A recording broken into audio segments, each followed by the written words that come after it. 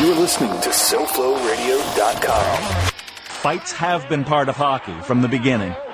But the nature of fighting changed in the 1970s when the Philadelphia Flyers adopted a new strategy: intimidation. We're going to be the team that nobody wants to play. We're going to be the team that you're afraid to play. We're going to be the team that'll fight you as fast as look at you. We don't care how many penalty minutes we take. We don't care how many eyes we gouge. We don't care how many stitches we have to get in our face. We're going to be mean, nasty, and dirty.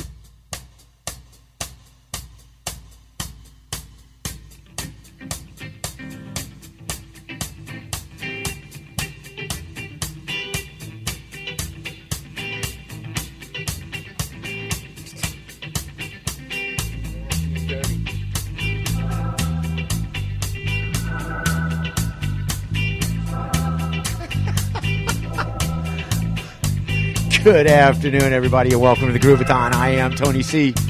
And, of course, I am joined live in the studio by the master of production and engineering, the man who makes sure that our groove is satiny smooth, and for whom Labor Day is yet another chance to prove why he alone has earned the title the hardest working Gramps Master Flash on the airwaves. Say hello to Los Georges. It's Labor of Love Day. Labor of Love Day. Working hard to keep your heart out there. Of course, every Groovathon centers around an attitude of gratitude. Mucho mahalo to everybody tuning in live and downloading the show here in America and around the world, y'all. How you doing, pal of mine? I'm doing great. You're getting ready. Hurricane. You got a hurricane over there. Now we're getting ready for Irma. We got a week to live, so I'm making the most of it. You got your bug out vehicle already, right? Lots of toilet paper and. No, I've been watching Texas. I have my bug out kayak already.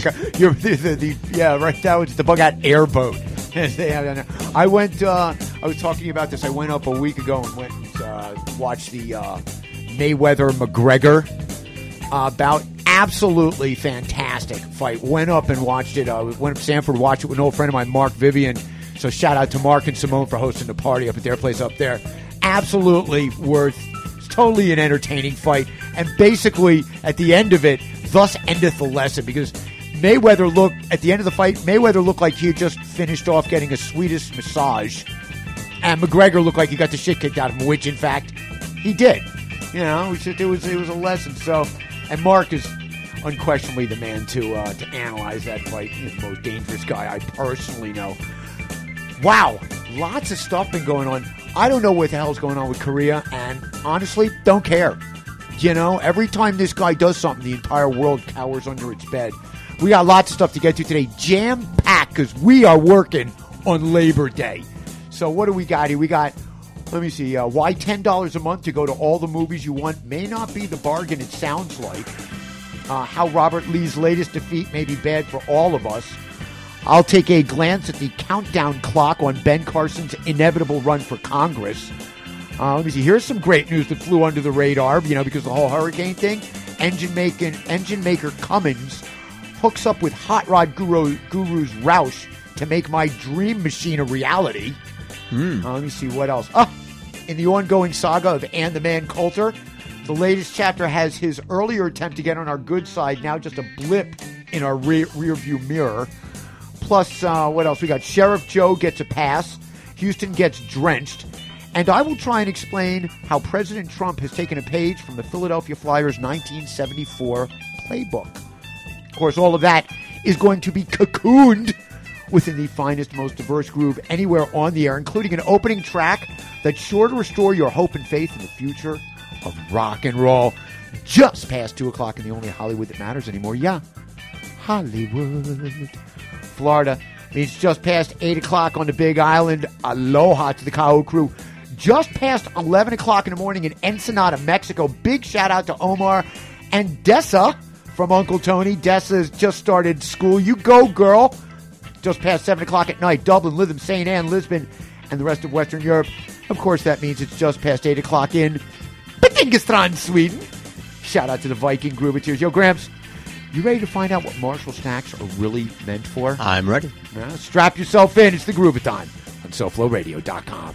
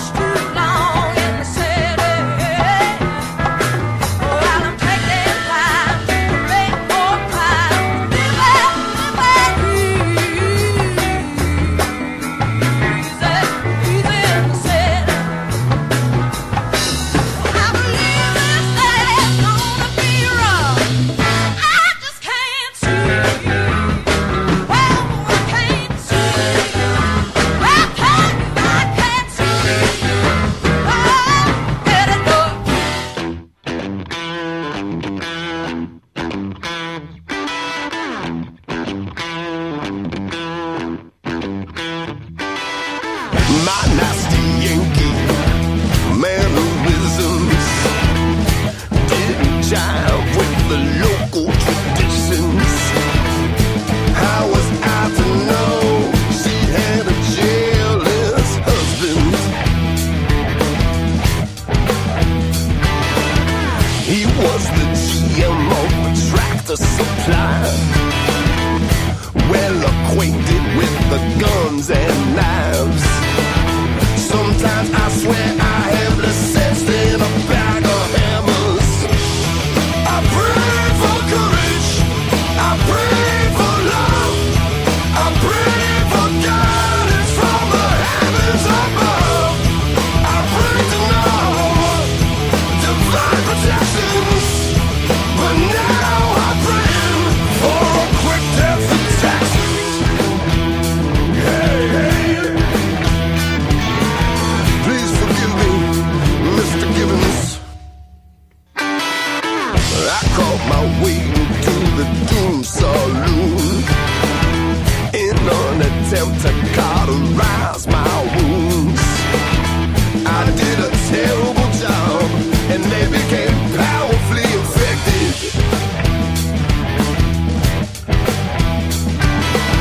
I found myself atop a stolen road, quite convinced that I would never see home, and all on account of my lack of common manners.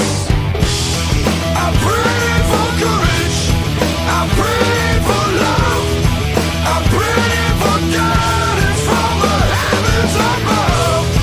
I pray to know divine protections, but now I'm praying for a quick death in Texas.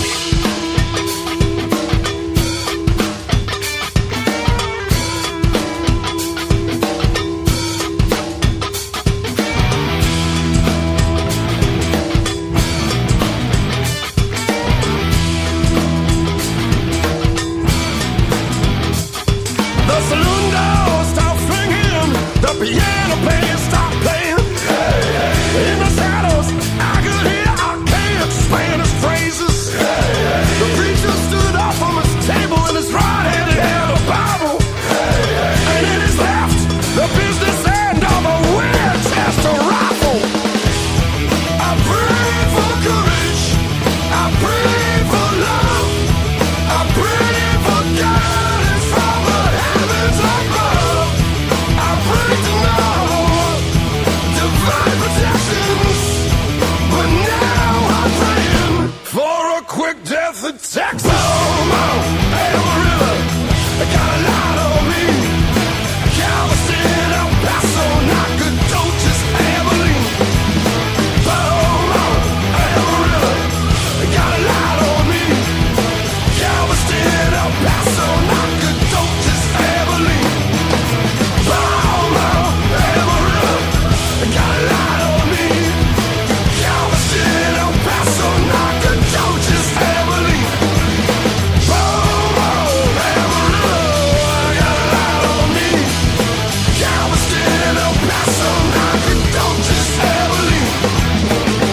It's called the LA Speed Story, and it was just a story about one day it was really cool being SR-71 pilot. Walter and I were doing a training mission around the United States where you just were building up hours and time, and we take off out of Beale, hit a tanker in Idaho, rip on up to Montana, zip across Denver, hang a right turn in Albuquerque, out over Los Angeles, up to Seattle, back into Sacramento, 2 hours, 21 minutes. And you just do that then you do it backwards, and you hit a tanker. It was just to gain crew coordination, build your hours. We're on our last training mission. We're over Tucson. I can see downtown LA from Tucson. We're at 89,000 feet. I can see the whole western United States bathed in a warm October fall glow. I can see the chain of Rocky Mountains from Canada to New Mexico. I could just see the most beautiful picture laid at my feet, and the air as smooth as glass. Not a gauge moving in the cockpit. It was perfect. Now I'm thinking, we bad. And I feel sorry for Walter because he has to monitor 5 radios in the back seat, so I flipped the switch up just to listen. And LA Center is they control all, when you fly Southwest Air, the guys controlling everybody. But we're above controlled airspace. So they have us on their scope, but they're not talking to us. Now, there's controllers all over the country. Jacksonville Center, Chicago Center, Seattle Center. You know, it's the same guy. They all talk the same. And it's really cool the way they talk because they make you feel important as a pilot. They don't just say, yeah, okay, here's your thing. They make you feel really cool. So sure enough, this was pre-GPS days. Some Cessna guy has to know his ground speed. LA Center, Cessna, November Tango Alpha. You got a ground speed readout for us? Now, Center would like to say, who cares? Get off freak. But no, he'll talk to him like he's John Glenn. Cessna November Alpha, we show you 90 knots, 90 knots on the ground. And they do that sing-song, but that's how they talk. And it makes you feel kind of cool. Right after that, a Twin Bonanza came up to pimp the guy for speed, I guess. And LA Center, Twin Beach, whatever, you got a ground speed readout for us? And Center likes it, God, it's Friday. Why me, God, please, just get off freak. But he's going to talk to him like he's Air Force One. Twin Beach, we show you 120 knots on the ground. And right after that, a Navy F-18 out of Lemoore popped up on frequency. And you knew it was a Navy guy because he talked really slick on the radio. Center Dusty 5-2 speed check. And I'm thinking, wait a minute. Dusty 5-2 has a ground speed indicator in that $1 million F-18 cockpit. It's right there in the heads-up display. Why is he calling Center to broadcast his speed? I get it. We are just the meanest, baddest, fastest military jet in the valley today. We're taking our little Hornet jet over Mount Whitney and ripping across Death Valley. And we want everyone from Fresno to the coast to know what real speed is. And you can almost hear a little glee in the controller's voice like, we have put an end to this. Dusty 5-2, we show you 620 knots across the ground. And it was that across the ground. See, that little knife like, I hope nobody else has the nerve to get on frequency now.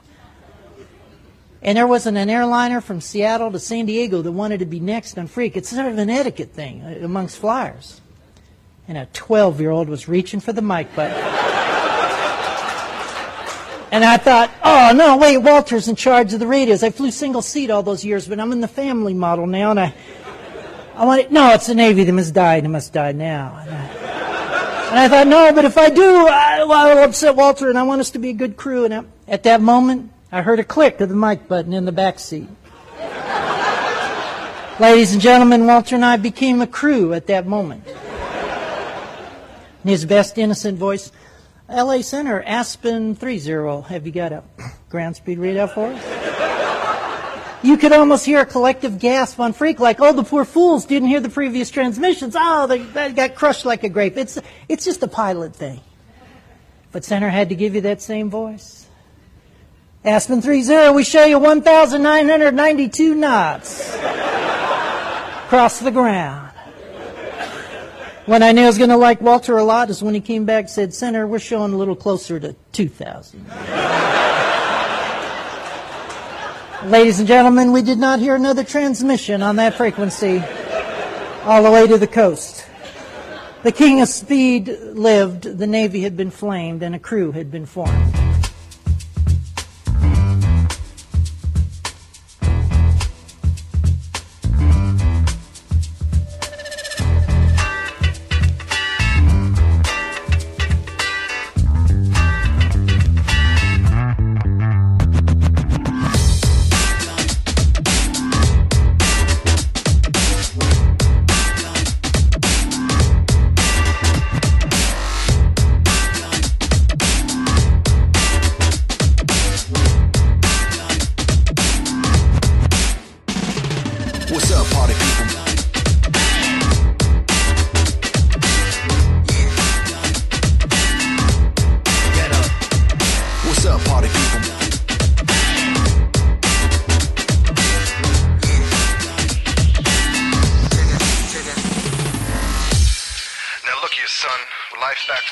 Just like a 57 Chevy.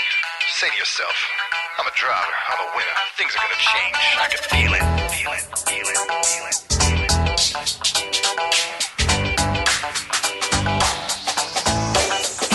Cause when I frequent the spots that I'm known to rock, you hear the bass from the truck when I'm on the block. I got the recipe for remedy, the ill type strategy. Now here I go again with the funky technology. Freak at the spots that I'm known to rock. You hear the bass from the truck when I'm on the block. I got the recipe for remedy, the ill type strategy. Now come on, party people, show me how you get so funky. This is the funky beat your mom will appreciate. What's up, party people, what's up? I hope you got some scissor in that cup. It's a party tonight, we're gonna party alright. So ladies, shake your booty, fellas, put your hands up.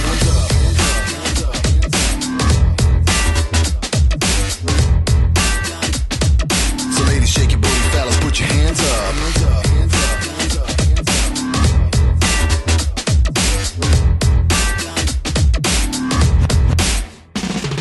What's up, party people?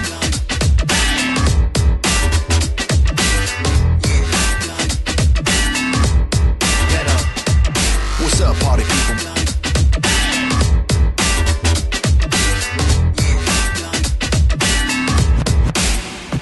Cause when I frequent the spots that I'm known to rock, you hear the bass from the truck when I'm on the block. I got the recipe for remedy, the ill type strategy. Now here I go again with the funky technology. Freak at the spots that I'm known to rock. You hear the bass from the truck when I'm on the block. I got the recipe for remedy, the ill type strategy. Now come on, party people, show me how you get so funky.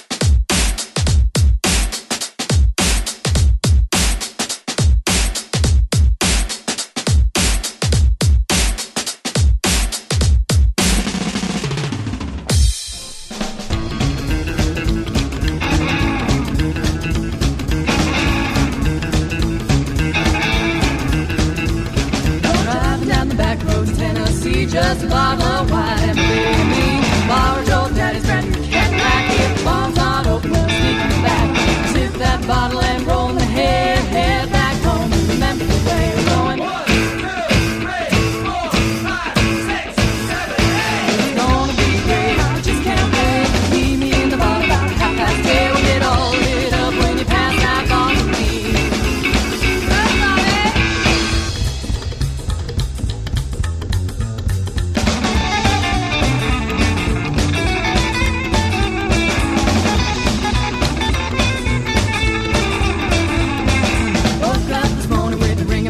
My skull was a pound and I wished I was dead. Hopped in the car, Daddy rolled the road. My whole body felt like a big boat. Got a bottle of wine and I'll tell you my friend's gonna pick up my baby and we'll do it again. We're going 1, 2, 3, 4, 5, 6, 7, 8. It's gonna be great, I just can't wait. Meet me in the bar about 8:30. We'll get all lit up when you pass that ball to me.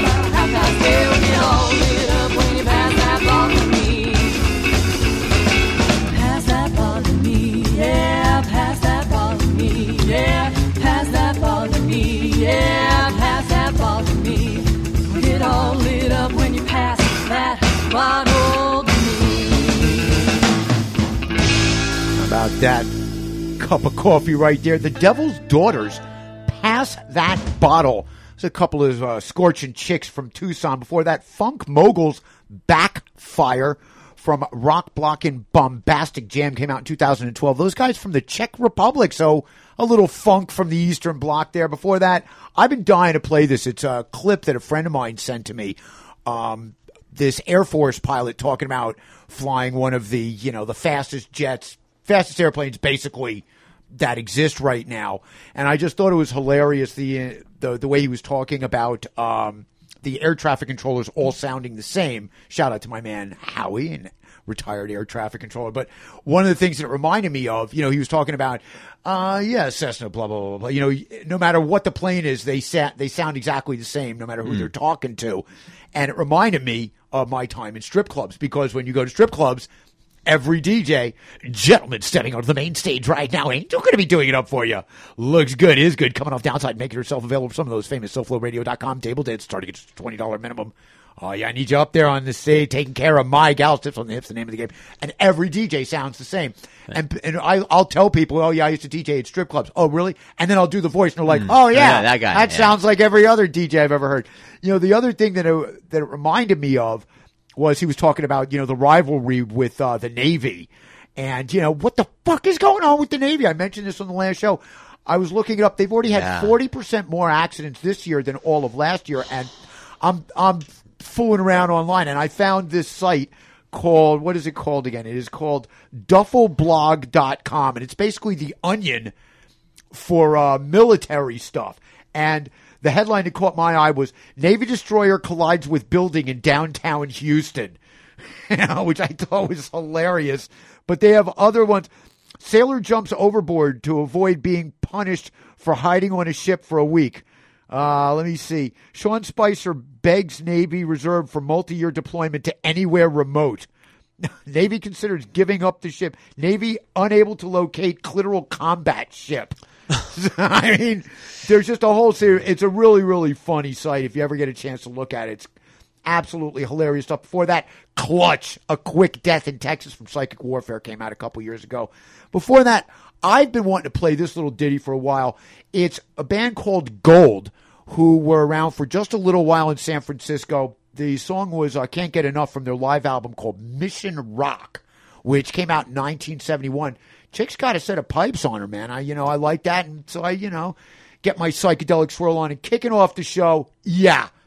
Restoring my faith in the future of rock and roll. The band is called Greta Van Fleet. And basically, they sound exactly like Zeppelin.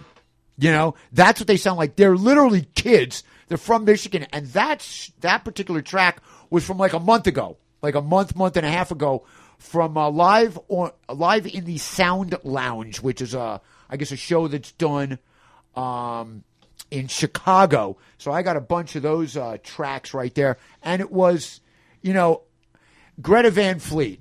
I was talking with you earlier, and I was saying, it was the bands like Stone Temple Pilots and Soundgarden that were kind of carrying the mantle of just straight up smack you down rock and roll. And now, various members keep dying off, for whatever reason. And these guys look like they're ready to fucking carry the torch. Greta Van Fleet. So I highly recommend that. So, yeah, lots of stuff went on. Just to get this out of the way, I'm already looking forward to spring training next year. My beloved, mighty New York Metropolitans just stink. They got hit by the injury bug this year, and I can, basically I can only hope that by the time next season comes around, they recover before hurricane season comes back next year. All right, and so basically I've decided that this is going to be the second time that I'm going to root for a team other than the Mets. Okay. In 2001, I rooted for the. Sorry, I just threw up a little bit in my mouth. The Yankees. Oh. I did it back then, and I'm going to be rooting for the Astros this year, much to the delight of my friend Elizabeth, who lives in Houston. And I'll tell you something. Thank God she lives in an area of Houston that I guess had just finished some sort of, underground pipe system, for drainage in her neighborhood. So her neighborhood didn't get flooded at all. And, honestly, kudos to Elizabeth, because I spoke to her, I guess, a couple days ago, and she said, I got off easy, so I'm going out now. I'm going to get a couple $100 worth of diapers and tampons and go to one of the, those places where all the people that are out of their house, they can't go back to the house. She's gonna like a shelter, a shelter, yeah. And she's gonna bring diapers and tampons. She's like, that's the kind of thing people don't really think about. I'm gonna buy a bunch of because we got Irma coming. Yeah, I'm gonna buy a bunch of diapers and tampons so that I can price gouch. It's unbelievable. Hey, look, who says New Yorkers aren't magnanimous, okay? Because the first series that the Astros played after the hurricane, it was a 3-game series against the Mets, and they swept the Mets. The Mets lost all 3 games. So there you go. We're doing the best that we can. I bookmarked a story a couple of weeks ago about a $70 million high school football stadium that was just built. $70 million high school football stadium. Where was it built? Whoops, in Katy, Texas. So now it's a $70 million above the ground swimming pool. That's what it is now. Okay? $70 million. On the subject of sports, there was this brouhaha about an ESPN college football play-by-play guy named Robert Lee.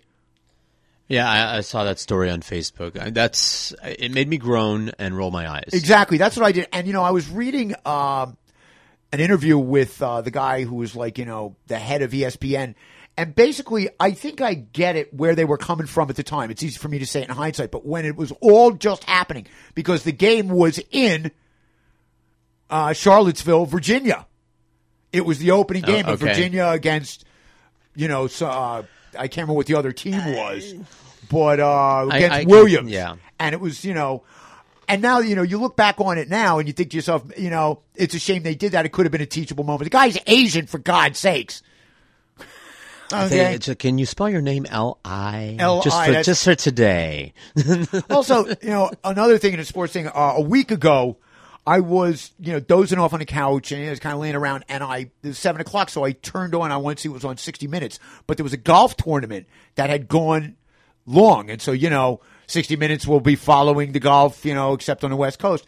And it was a playoff hole between Dustin Johnson and Jordan Spieth at the end of the Northern Trust Open. And I'll tell you something. Dustin Johnson walks up on the 18th hole. It's a dogleg left and hits a 341-yard drive, which if I dreamt about doing that, I'd wake up screaming in the middle of the night. And Jordan Spieth hits like a little 315-yard drive straight down. So, okay, but when it was all over, Dustin Johnson had won this particular tournament. And it was basically the closing broadcast for CBS's golf coverage of the PGA this year. And the final thing I heard the CBS announcer Jim Nantz say was, "God bless Dustin Johnson, the champion." What the fuck? What? Okay, if you can hit a golf ball 341 yards straight, you've already been blessed. You don't need Jim Nantz, tapping you on the shoulder, looking out for you. Trust me, he's already been blessed. So the whole, the National Day of Prayer. How was your National Day of Prayer yesterday? Was it okay? I told you I prayed in multi-faith fashion. Good for I sacrificed a chicken to Chango. All right. I read the entrails for Dagda the war god, the dozen king from the Celtic mythos, and I smeared the blood on my door frame in honor of Judaism and Pesach. Oh, good for you. Just because I felt, at prayer day, why not hedge my bets? Well, here's one. Ann Coulter unleashes Twitter tirade after Trump's tax speech, and she's not happy. Indeed. Well, yeah, well, basically what she said was... What does my hero have to say today? She wrote down, "Why the fuck is President Trump back to tax cuts? His election was not about tax cuts. He has been talking to Speaker Paul Ryan again." Okay, that's what she wrote. However... that poisonous, evil Paul Ryan. Yeah, oh yeah, absolutely. And I talked about this on the last show. Okay, this is going to be absolutely a congressional cage match, to the death. Okay, they're going to get almost nothing done. This is going to actually be hilarious to watch what they do. But then, after that, first she tries to get on our good side. But then she has to go ahead and Ann Coulter says God punishing Houston for lesbian mayor is a more credible cause of hurricane than climate change. Mm. That was her karma thing. So, she just can't help himself. No. She can't do it. Ann, honey, baby, sweetie. Sir, I'm begging you. You gotta pick a side. Just pick. No, she's consistent. I appreciate her as the voice of honesty, and she's always been saying, and this is because the Republican people in my life that I talk to are constantly in denial of what it's all about. Oh, yeah. You don't really believe in supply side economics. Of course you not. don't really. You're just a bigot, and you're couching it in all these terms. They've perverted Keynesian economics. When she comes out and says he had me like, oh, I like Trump. I don't like Trump because he's a racist. You're blowing all that out of proportion. That's just no. I don't like him because of that. I like him because of what he. And she comes out and says, he had me at Mexican rapist. I'm like, there you go. See that? Why don't you? At least she's not covering anything. Why don't you have the balls that Man Coulter does? And we know the answer to that question, don't we? So I do appreciate it. I do appreciate that thing. Well, we're rooting for her. I spotted Yeah. this one a couple of weeks ago. There's a site called DreamHost.com. It's kind of one of these anti-Trump sites. They have been subpoenaed.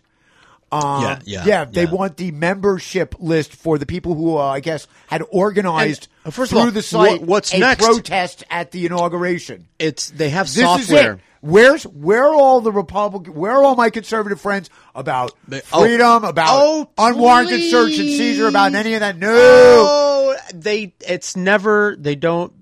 It's never enough. It's never been about that. So, back in February 2016, right before gentle Ben Carson dropped out of the race, I predicted that you like that, gentle Ben Carson? I'm here for you, man. I predicted that he would run for Congress in 2018. Now, of course, Trump, in his infinite wisdom, decided to make him the head of HUD. Mm-hmm.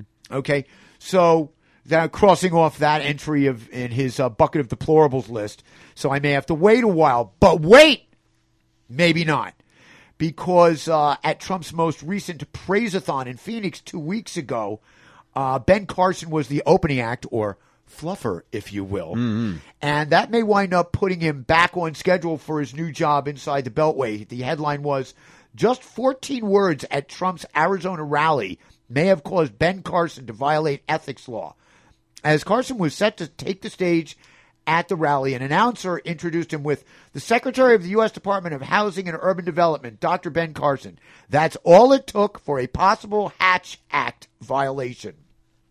The Hatch Act, the 1939 law, prevents government employees, such as cabinet secretaries, from using their position to advance or promote any political party or candidate. Its purpose is to ensure, quote, federal programs are administered in a nonpartisan fashion to protect. I know it's almost hilarious. I'm laughing on the inside. To protect federal employees from political coercion in the workplace, and to ensure that federal employees are advanced based on merit and not based on political affiliation. This is according to the Office of Special Counsel's website. Okay. Yeah, I guess that's how DeVos, she got there on merit. Mm-hmm. She was put there on merit, not because she donated lots and lots of money. So I'm thinking that now I might be back on schedule because he may have to, he may have to, step down. I don't know what he's done. I really don't. I have no idea what he's done. You mean in politics? Yeah. Well, since becoming the head of the Department of Housing and Urban Development, yeah. I really don't know. Idea I don't know what he's done. I haven't bought a house lately, so there's a lot of that. I was wondering. I just wrote this down. Whatever happened to Sharon Angle? She was she ran for the Senate seat from Nevada. I think back in 2010 or 2010, 2012 against Harry Reid or something. She's just a complete whack job. She lost. Never heard from her again. Also, I wonder what's going on with Julian Assange these days. We haven't heard from him in a while, and he just can't stay out of the, he needs to be noticed. So any minute now we can expect a Julian Assange, I don't know, spewing of ridiculousness. He keeps coming out with stuff. This is going to change it. This is going to change everything. Shut up, you big fuck. This one caught my eye. Netflix co-founder's crazy plan. Pay $10 a month. Go to all the movies you want. Now, this is something that's actually it's called Movie Pass, and it's actually already in play, but I think it's like $30 a month. And basically what it says, you buy a Movie Pass, you pay $30 every month, and you can go to one movie a day every single day per month. Okay. At any theater that accepts Movie Pass, which is most of the big ones. I don't have that many movies. Well, that's the one thing. They don't. Right. But it was $30. But now he wants to reduce it to $10 a month. And what I was reading, it said Movie Pass could lose a lot of money subsidizing people's movie habits. So the company also raised cash on Tuesday by selling a majority stake to Helios and Matheson Analytics Incorporated, which is a small publicly traded data firm in New York. The companies declined comment on the terms of financing, but said MoviePass itself intends to hold an initial public offering by March. So Ted Farnsworth, chief executive officer of Helios and Matheson, said the goal is to amass a large base of customers and collect data on viewing behaviors. That information could then be used to eventually target advertisements or other marketing materials to subscribers. It's no different than Facebook or Google. The more we understand our fans, the more we can target them. He's right. Okay? So before you buy that movie pass and think that it's a great thing, you know, everything now is being analyzed, collected. Sure. They have, you know, all of the algorithms that are being used. That's how you got those glacier glasses. Right. Remember you were telling me about that? Yep. That's how you get all that stuff. This one brought a smile to my face. This next one. I'm so pleased. Cummins beats Tesla to the punch by revealing electric semi-truck. They did it. Squeal. Okay. Bonus package for me. They're working with Roush, who are the guys who custom make balls to the wall Mustangs and stuff. Like getting a Roush Mustang, you have to wait on a list, and they're incredible. They're super duper fast. See if this reminds you of anything that somebody may have said a year or 2 years ago. I don't know. You may have heard this. The company also notes that roof-mounted solar panels could cut consumption even further. Yeah. I wonder where I've heard that before. I don't know. I've been harping about that for a long time. I know. I can't believe it. I was thinking to myself, you know, this is what the first thought was, because the engine in this new truck, it goes 100 miles. Okay, on a charge. It takes an hour to charge up. They say that by 2020, it'll only take 20 minutes to charge up. And so right now, they're basically, it's being geared towards inner city distribution. Okay, it's a 18,000 pound tractor trailer, and it can haul 44,000 pounds of cargo for 100 miles on a full charge. But I was thinking to myself, you know, I-10 from Dallas to Santa Monica, okay, it's basically all desert Southwest. So they would be able to buy land for solar panel farms and the accompanying charging stations, okay, dirt cheap. There's nothing there. Have you ever driven I-10 like between Dallas and Fort Hancock? There's nothing there. There's literally nothing there. And I promise you, okay, even if the land along the I-10 corridor is, you know, owned by ranchers or whatever, at some point or another, somebody is going to, you know, bark out eminent domain. Okay. They're going to do this. And I want to see if the trucking companies, okay, try and set this up instead of the traditional companies like ExxonMobil, who are, you know, who have traditionally provided fuel for 18-wheelers, okay? You know, I want to see if, you know, I'll tell you something. If the Teamsters were smart, they'd start looking into this for all the independent truckers out there. You know, why pay somebody else to do it? Why not invest in it yourselves so that the truckers would basically be able to charge up for free? And the minute I thought of that, the next thing that popped into my head is that you know, somebody's going to say, oh, they can't do that because it's going to be seen as a violation of some part of the Sherman Antitrust Act. So this would be a, you know, against monopolies. And in this case, it would be a vertical monopoly as opposed to a horizontal monopoly. A vertical monopoly is about the chain of production. So you know, a horizontal monopoly is owning a whole bunch of companies that do exactly what you do. A vertical monopoly is owning everything from start to finish in the production of what you do. Okay? And they were saying that the key to producing long-haul electric trucks could be, and this is one I never thought of, but this is very smart, enabling drivers to stop and swap out batteries. You don't have to charge them up. They would just have a brand new battery there. Swap up. And, you know, the reason something he was saying the reason something like this might make sense right now is you have truckers who are driving long distances in a single day.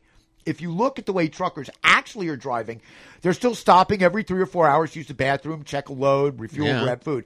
You can imagine if you have this battery swapping infrastructure in place, it doesn't even change the behavior pattern of truckers. In addition to rolling out the electric concept truck, Cummins rolled out a whole bunch of other engines, a near zero natural gas, a super efficient turbo diesel that it's going to be coming out with in 2022. And the president said, we're agnostic, if you will, in terms of what fuel that we use or what powertrain it is, as long as we can help our customers do their job better. That's a great idea. I think it's a great idea. I love it. Because I have I have a big hard drive that slides into and out of the computer. You can have a forklift, slide the battery in and Absolutely. out. Bonus package on this one. Okay, it's going to basically be the catalyst for an industry manufacturing these batteries, because you're going to have twice as many. Well, you saw you have to have the batteries that are in the truck. Did you plus see? You're going to have a whole bunch Elon of Musk is way ahead of you. Did you see the battery factory that's as big he as is, a city? He's that's all coming out solar with a powered? truck that Right. they say is going to go 300 miles on a charge. What a time to be Okay, alive! We're going to watch any minute now.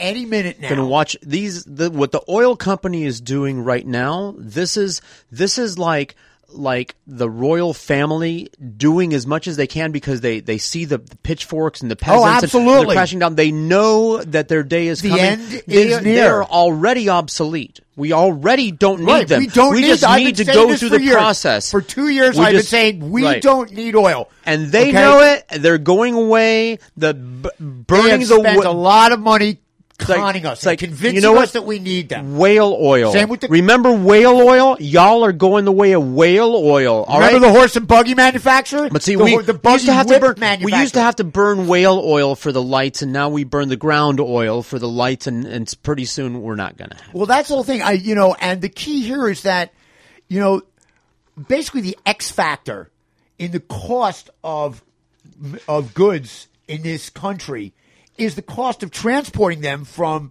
the point of production to the point of sale. Oh, yeah. That's the X factor. Oh, yeah. That's the big shift in things. That's how come when gas prices go up, the cost of milk goes up. Yep. Okay, the cost of groceries go up. Wouldn't it be great once you start building these solar farms with the charging station right there? Okay, that once you finish off building all that, that's the initial capital investment. After that, it just needs to be, it's just basic maintenance. All of the energy at that point is free. It is free. Yep. You're going to get it from the sun. It will charge the battery that will go into the truck that will transport the goods. Yep. Okay? And I think that trucking companies, I just said it, trucking companies, the Teamsters, they should start looking into investing in this for their truck. Why not? That's a brilliant idea. They're not profiting from it. They're helping us to profit from it by making our products that they bring to market less expensive. Yep. The Teamsters and less subject to price spikes because of the wanton greed of the oil industry. Okay? Yep. The wanton ridiculousness of the Middle East.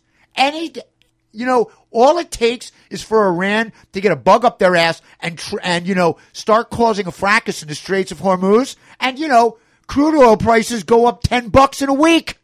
That's all it takes.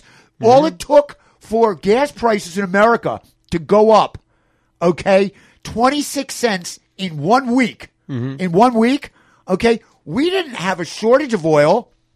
We just had a problem getting it from where it's refined through the pipelines. Wouldn't it be nice if we didn't need pipelines anymore? Hey, here's a thought. You know what? We could literally transform those pipelines and turn them into ways of getting water from places where up in the north. Dude, forget about Texas about the has too tar much. sands. Montana How about has the too Canadian little oil, or the Canadian tar sands. Ice fields.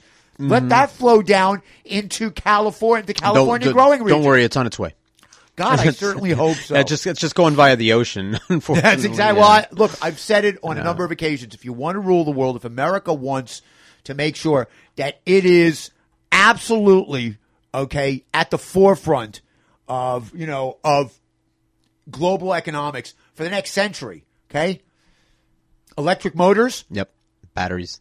Electric batteries, okay, for vehicles and stuff like that, okay? Mm-hmm. And large-scale water desalination. Yep. Those two things solve 75% of the world's problems. The other 25% are solved by eliminating religious zealots. You know you can desalinate with solar energy. I'm not talking about turning it into electricity.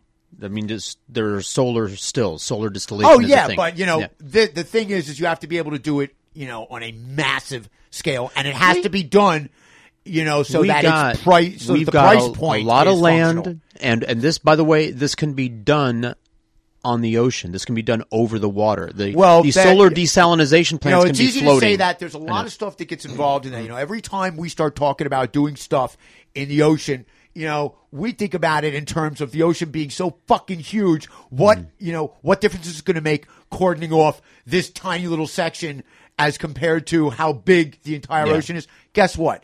It might make a difference. We're discovering various places in the world where garbage is coming up. The amount of plastic in there. But, okay, we're not, there's plenty of water.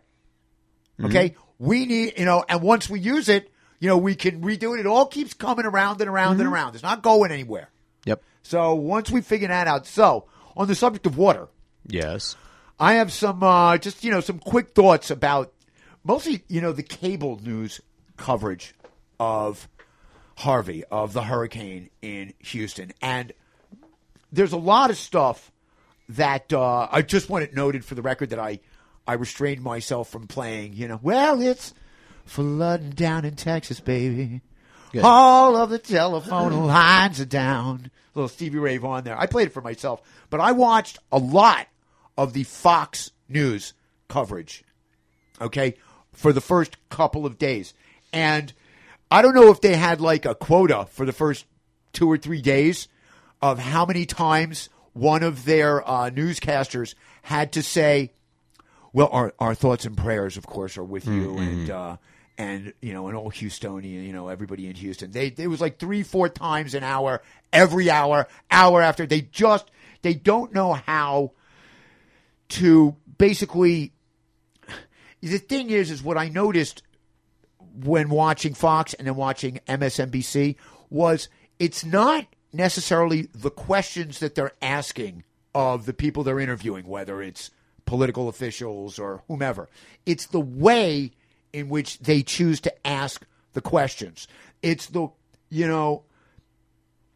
way in which different stations, the way in which MSNBC went immediately, right off the bat, within 48 hours, started talking about, they started trying to find ways in which they could criticize the government's handling of the situation. I just want to be clear on something. I'm gonna say this right now. I really, for the moment, I don't have a problem with the way in which the Trump administration so far and the governor of Texas and the mayor of Houston, okay, and so far, and FEMA, I don't have a problem with how things are being handled. This is a major catastrophe. And so far, it looks like they're doing the fucking best they can. Yeah. And, Trump went down and, did he sound like a jerk off on the, on the tarmac the first day he was there? He was like, but seriously, when he flew out, he went there on the Tuesday, okay, last Tuesday, okay? And, he didn't go directly to Houston and immediately MSNBC was like, oh, that's the difference between him and Obama. He didn't meet with any of the victims or any of that. You know what? Shut the fuck up, because he didn't want his presence to get in the way, okay, of cleaning up, of helping people out, which is what happens when the president shows up. He couldn't go to Houston. I've always said that. He came back on Saturday, just a couple days ago, and he did just that. Okay, I got a lot. There's plenty of shit out there that this guy does that makes me want to pull my hair out and is absolutely devoid of any kind of virtue. Okay? But in this particular instance, you don't need to try and, go to the worst thing ever and try and conjure that up. Okay? Whereas Fox, on the other hand, is the complete opposite.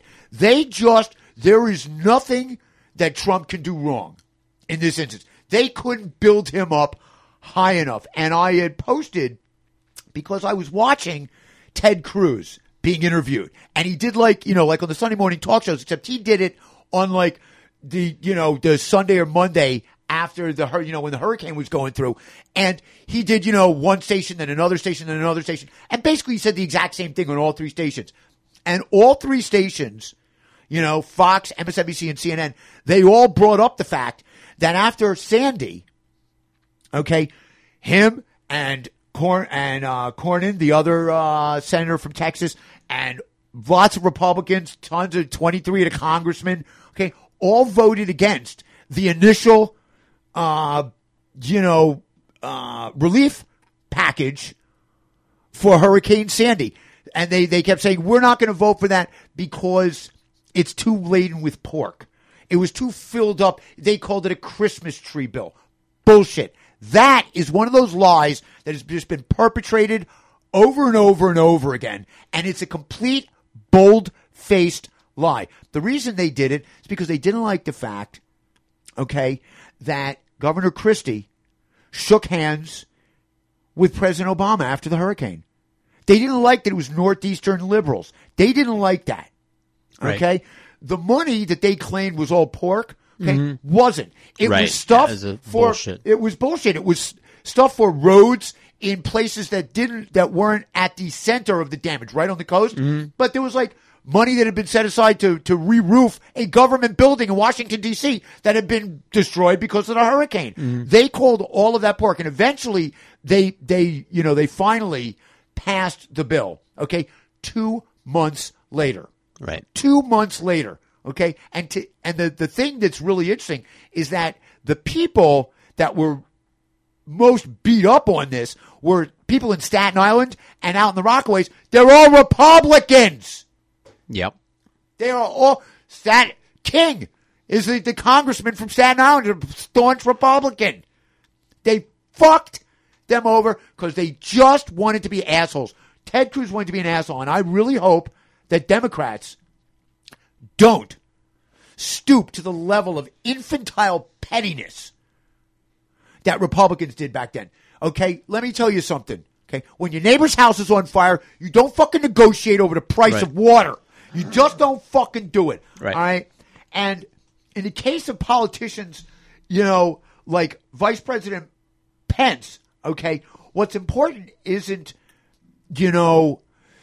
what's important to him really isn't authenticity. It's not a verbatim quote from the King James Bible, or for that matter, any Bible I've found, okay? It's about how you can morph Matthew 7:25 to suit your own ideological narrative.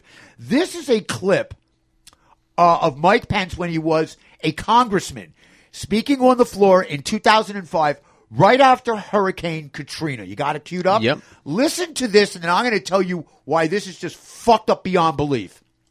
Mr. Speaker, Katrina breaks my heart. When I consider its tragic aftermath, the ancient parable comes to mind, and the rains descended, and the flood came, and the winds blew and beat against the house, and it fell with a great crash. For most American families, when a tree falls on your house, you tend to the wounded, you rebuild, and then you figure out how you're going to pay for it. Later today, Congress will continue the work of funding the relief and recovery from Hurricane Katrina, and well, we should, by speeding more than $50 billion to FEMA and other agencies. But as we tend to the wounded, as we begin to rebuild, let us also do what every other American family would do in like circumstances and expects this Congress to do. Let's figure out how we're going to pay for it. Congress must ensure that a catastrophe of nature does not become a catastrophe of debt for our children and grandchildren. Yeah, all right. First things first, fuck you, you fucking punk, okay? Because the actual passage from Matthew 7:25 does not say, and it fell with a mighty crash. The line is, and the rain descended, and the floods came, and the winds blew, and beat upon that house, and it fell not. Right. For it was founded upon a rock. Yep. Okay, I'm looking at it right now. How do you fucking, what the, you can't, First of all, what the fuck, you piece I'll of fuck give you $1 for every real Christian you can introduce me to that actually isn't repulsed and angered by the actual words of Jesus. Because if you want to make a Christian mad really quickly, start quoting actual Jesus quotes. That flies in the face of everything they embrace. Let me tell you something. I looked through like 10 different versions, 10 different Bibles, King James, every one of them. And the quote, in none of them did the quote say, and it fell with a mighty crash. None. Nowhere. I couldn't fucking find it. What's even more in 26, there's a contrast for the man who built his house on sand. Right. Thank you. Thank you. Okay. He's literally like, this is it. It's buffet Bible. Buffet Bible. Pick and choose and shit. But what's even more fucked up than that is that in less than 1 minute, he says that for most families, when a tree falls on your house, you tend to the wounded, and then you figure out how you're going to pay for it. And then he follows that hint of true inner virtue, by caveating it, with, as we tend to the wounded and rebuild, let us do what every other American family would do in like circumstances and expects this Congress to do. Let's figure out how we're going to pay for it. Well, you just said you don't figure out how to pay for it. You deal with it first, then you figure out how to pay for it. Okay, this is the kind of thing that really makes me, I know. Yoga. We're talking about the yoga show earlier. You got the incense? Where's the incense? It's in the incense cabinet. We're going to have to, I swear to God, this is one of those things, and once again, our thoughts and prayers are with you. Our thoughts and prayers are with you. I want to remind people that, I made this post I posted this the other day. They were talking about the town of Beaumont has been without drinking water for 4 days. 4 days. Because their water pumps broke. And they got like a little over 100,000 people in the town. 4 days without drinking water. Okay? This is from a natural catastrophe. Let's try and remember the people in Flint, Michigan who have been without drinking water for over 2 fucking years, and that was a political problem. And then it occurred to me, guess what? You know what? This natural disaster, it's kind of also a political, problem. Yeah, it's also I know. You just gotta, keep things in perspective. Oh, by the way, I believe in Asia right now, or in Bangladesh. That was Bangladesh. Like 1,200 people have died because of flooding from a typhoon. Yeah, but that's over there. That is over there. And they're brown. They're brown. They're brown. They're like yellow. They're yellow. They're brownish. It's kind of they're browner. They're browner. Kind of a burnt toast tone. Yeah, we don't care. Yeah, it's Indians, Yeah. Dots, not feathers, as they say. So there you go. There's hypocrisy grande right there. I, of course, have a great deal more hypocrisy to point out, but you know what? We're going to rock some feeling more. Like grooving. I can't help myself. This is just some great rock. It's Vintage Trouble on the Groovathon on SoFloRadio.com.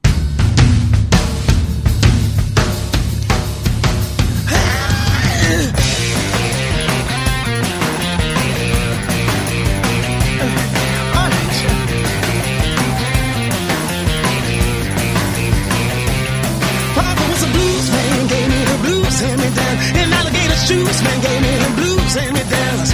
Moonshine drinking, doing everything but forget blues, hand me downs. Racing the wrong way, chasing every skirt in town. Taking the long way, waiting for the sun to come out. Wheeling, hustling, dealing, and shuffling. Blues, hand me downs.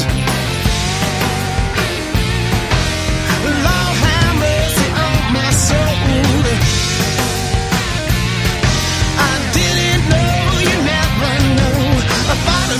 No fucking around.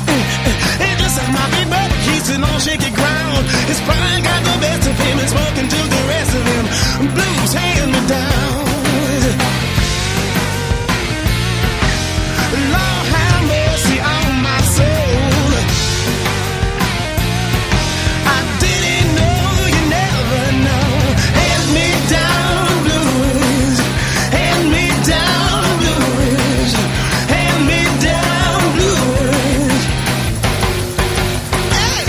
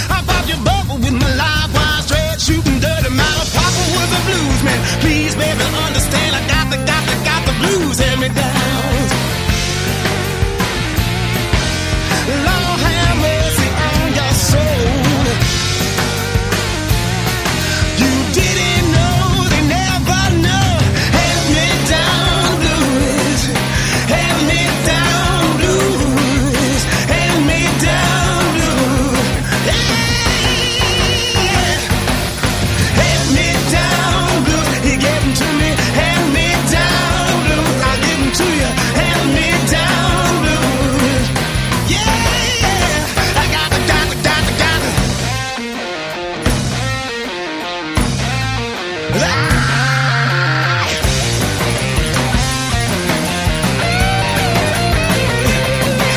was a blues man.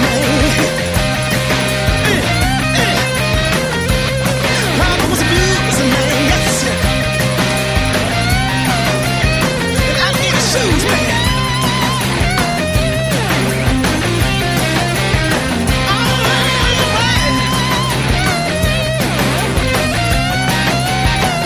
Get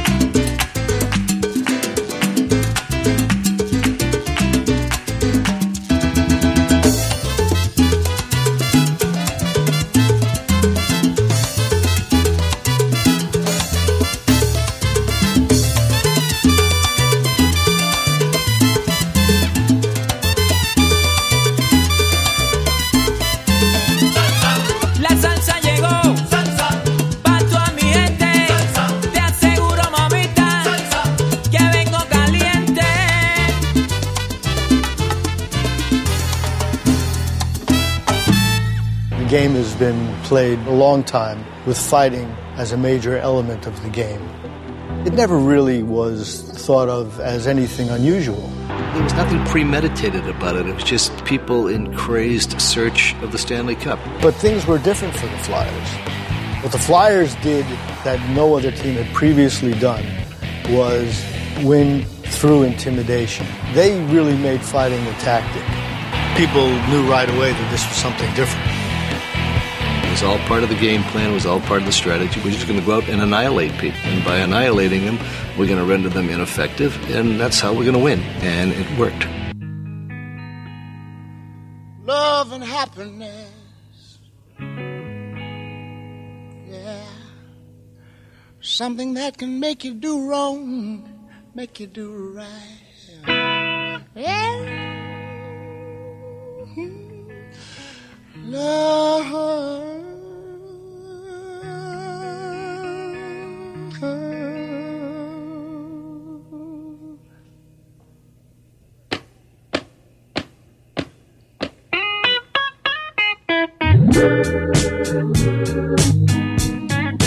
Love and happiness. But wait a minute, something's going wrong. Someone's on the phone, 3 o'clock in the morning, yeah, talking about how she can make it right, yeah, yeah. Happiness is when you really feel good about somebody. There's nothing wrong being in love with someone, yeah. Oh, baby, love and happiness. Love and happiness. Oh.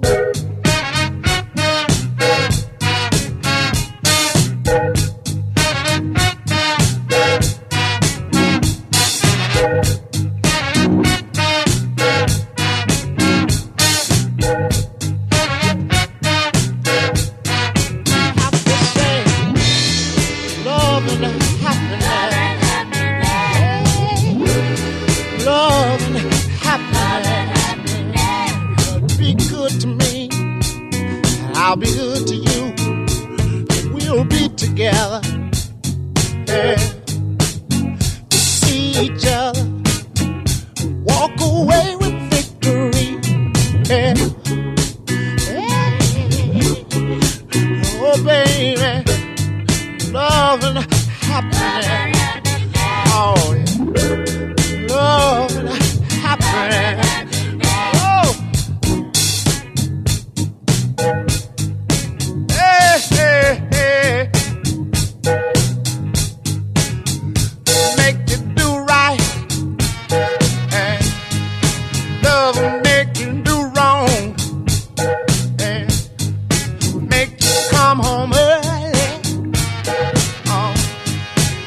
Stay out all night long. Oh, love. Wait a minute. Let me tell you.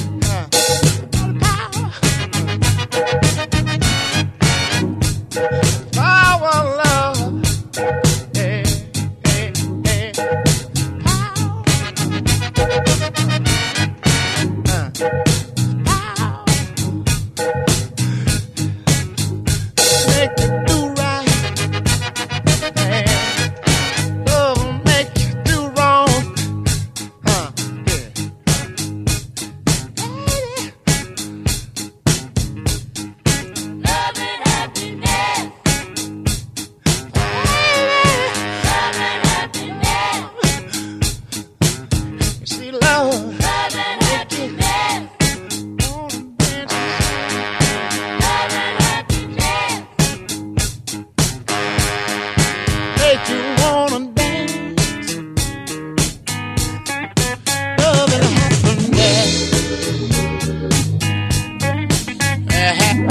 Love is, wait a minute.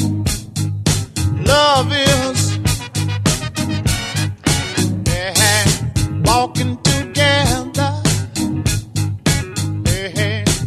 walking together, singing together, being together. Yeah. Say I want 'em on, say, I'm on for love. Say, I'm on for love.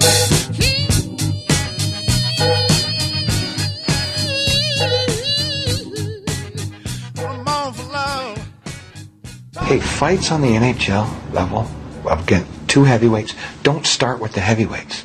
They start with other people. They escalate to the heavyweights who are taking the responsibility for the guys on their benches.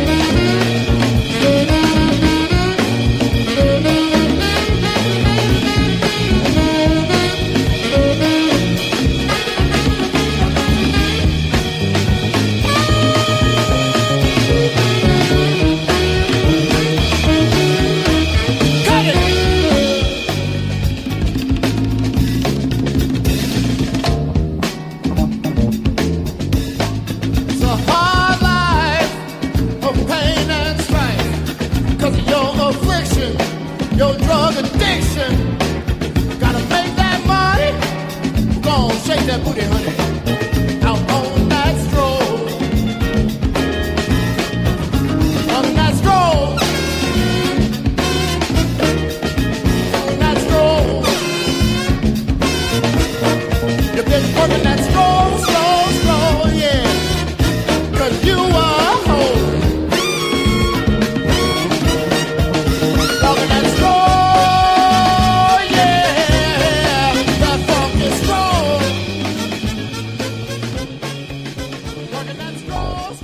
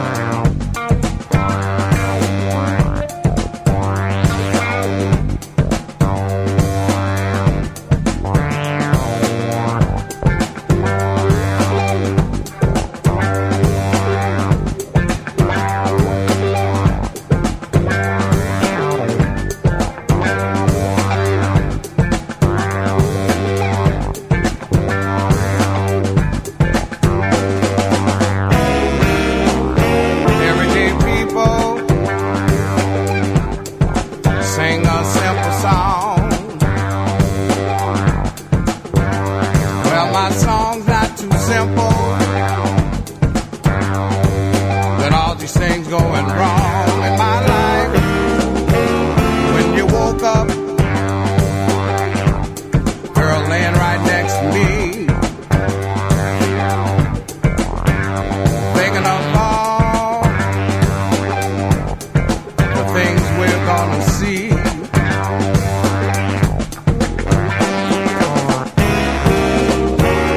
If you think you are making your way to where my heart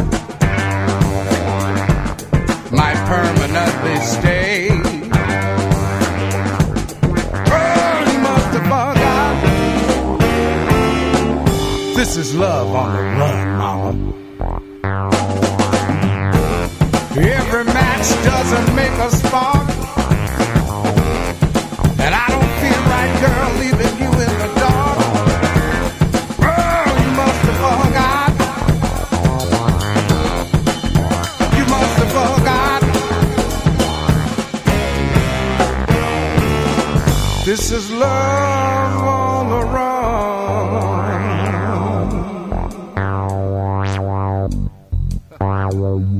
My bags are packed, the van is outside waiting, my heart's at home, and this love is slowly fading.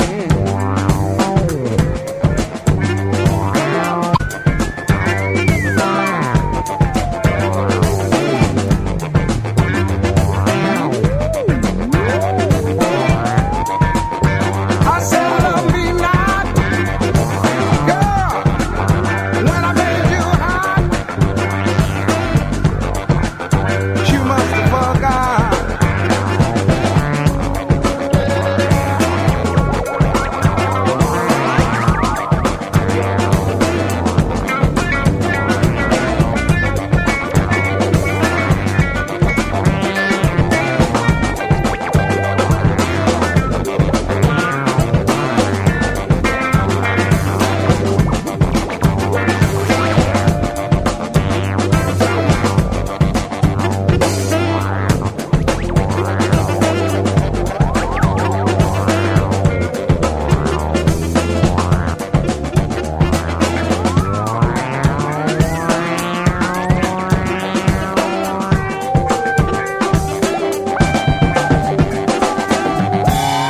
This is love on the run, baby.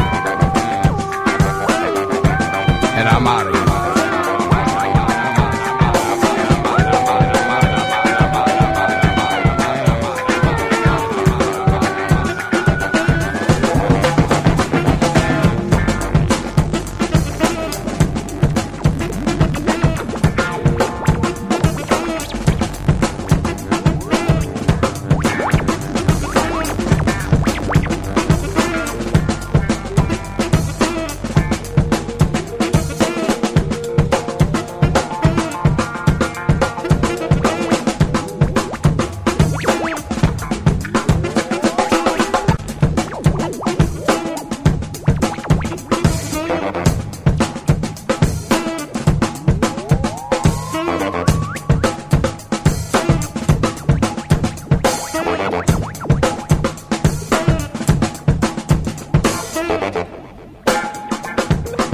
Long fade out, baby. We love it. Goes on forever. That is Galactic. Something brand new for them from them on they're on the Mascot label. That is Love on the Run. Definitely got that Bill Withers, an ode to Bill Withers about that. Totally sounds like that. Before that, this is one of those things I am so grateful I stumbled upon. Binky Grip Tight.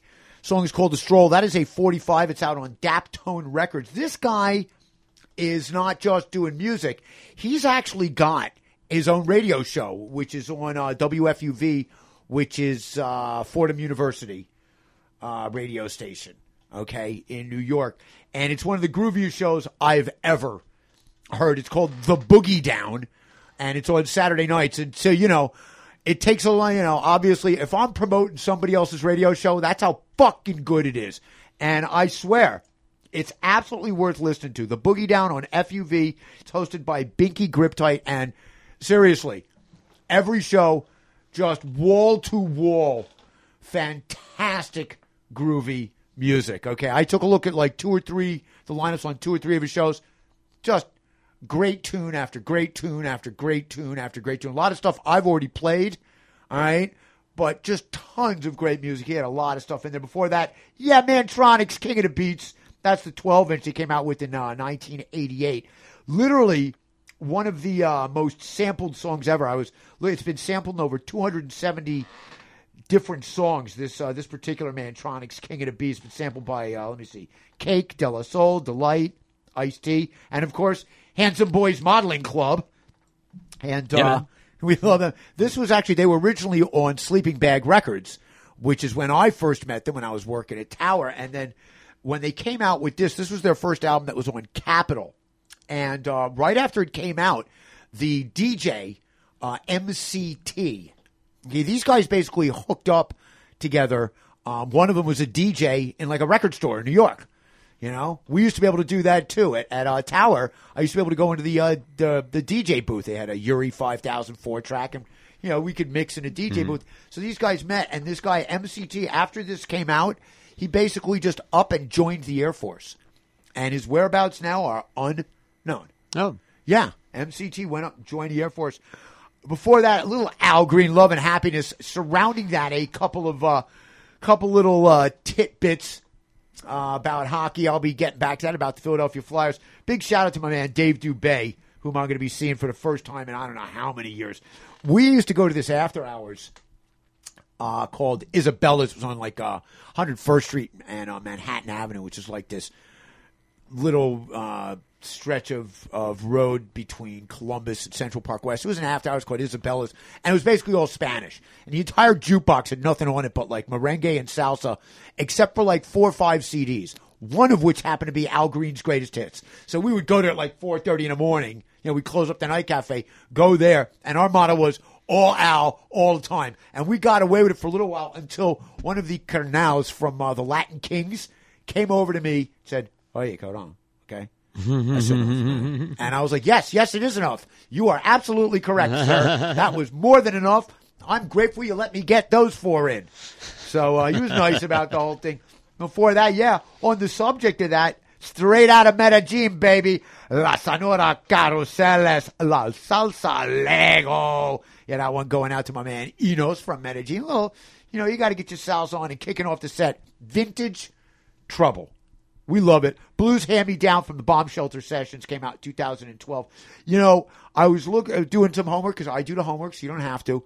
These guys actually played for a birthday party for Paul Stanley of Kiss for his 60th birthday party and sang You Shook Me by Led Zeppelin at the party. And then on October the 6th, 2015, the band traveled to Austin, Texas, and fulfilled a dream of theirs by playing at a live taping of Austin City Limits. Now, as a band, if that's your dream, I'm cool with that. I'm cool. Some people are like, if your thing is, I want to get on Austin City Limits, okay, you're okay. You're cool in my book, okay? All right. As far as, wanting to do something. So there you go. So I predicted last week, or 2 weeks ago, did our show on a Monday. I said, the The pardoning of Arpaio is going to feel like the pardoning for an entire basket of deplorables if it happens, which I thought it would. The next day, Trump, gets on his horse, rides out to his praise-a-thon in Phoenix, Arizona, says, I think he's going to be all right. And then, of course, during the hurricane, he said, he releases the statement saying that he's pardoning Arpaio. Now, what I thought was interesting was that just after that, Sheriff Joe, as he's affectionately known, commented that he would, and I quote, this is a quote, consider the possibility of running for the U.S. Senate.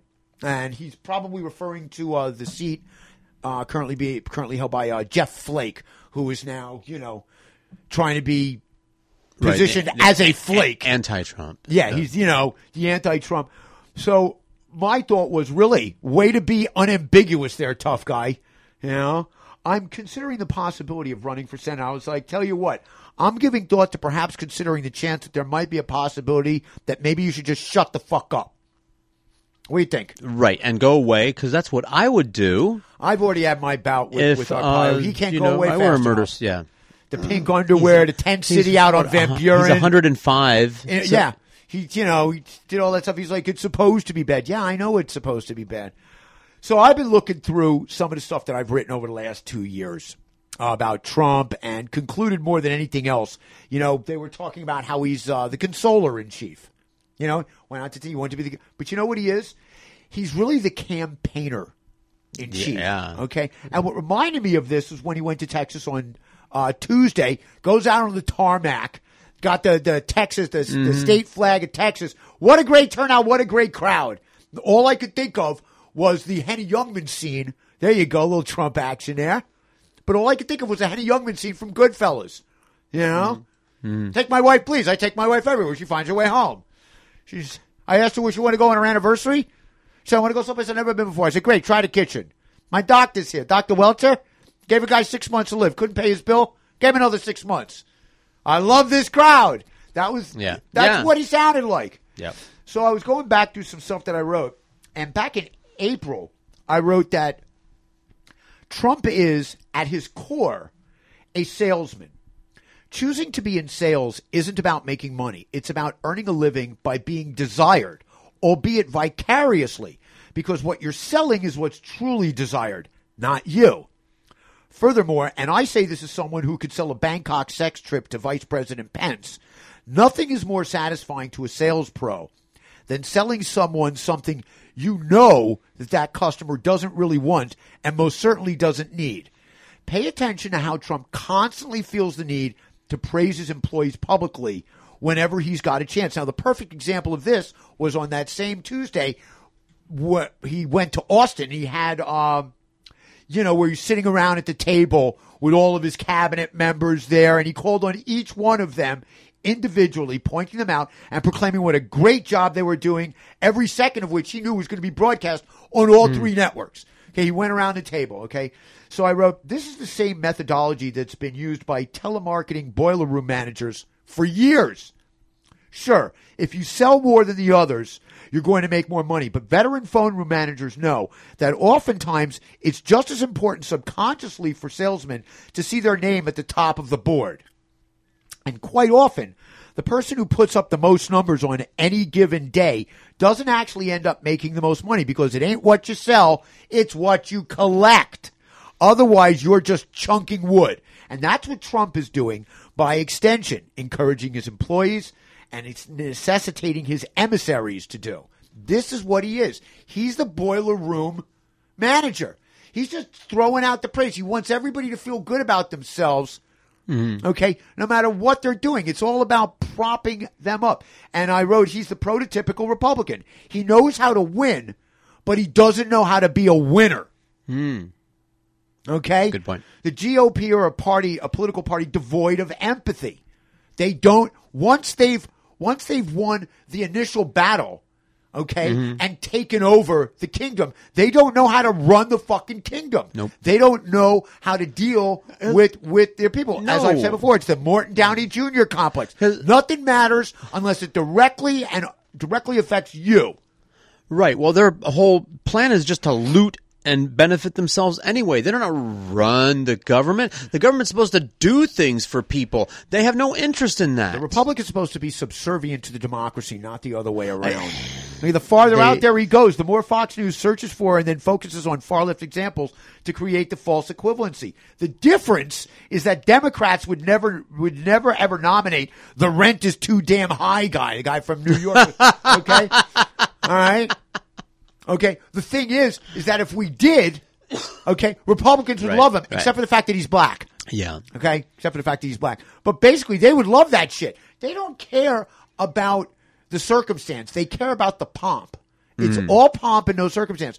Once he's, he literally is a shark that needs to swim. Without a battle, okay, he feels listless. He has to be fighting somebody. And for him, okay, it's really about, what comes next.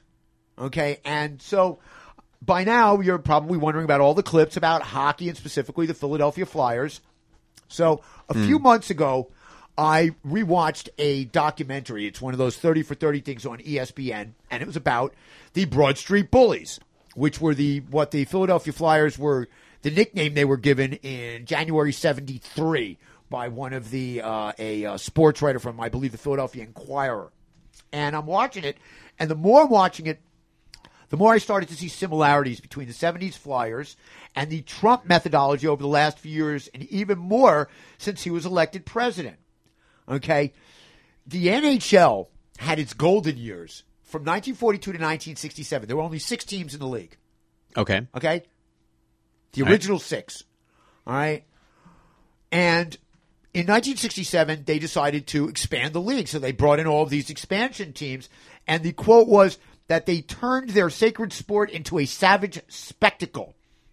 If anyone appreciated the fine line between talent and terror that the team was skating, it was Philadelphians. Not much had come easy to the city of late, and the Flyers' gritty brand of hockey struck a chord. They were the perfect antidote for a city looking for a lift. Okay, this is how I view Trump. Philly at the time was really hit hard economically, felt its pain, and of course, they were a city of losers. They like literally all their sports teams just kept getting this shit. They kept losing over and over. It's one of those things, I get no respect. I'm from Philadelphia.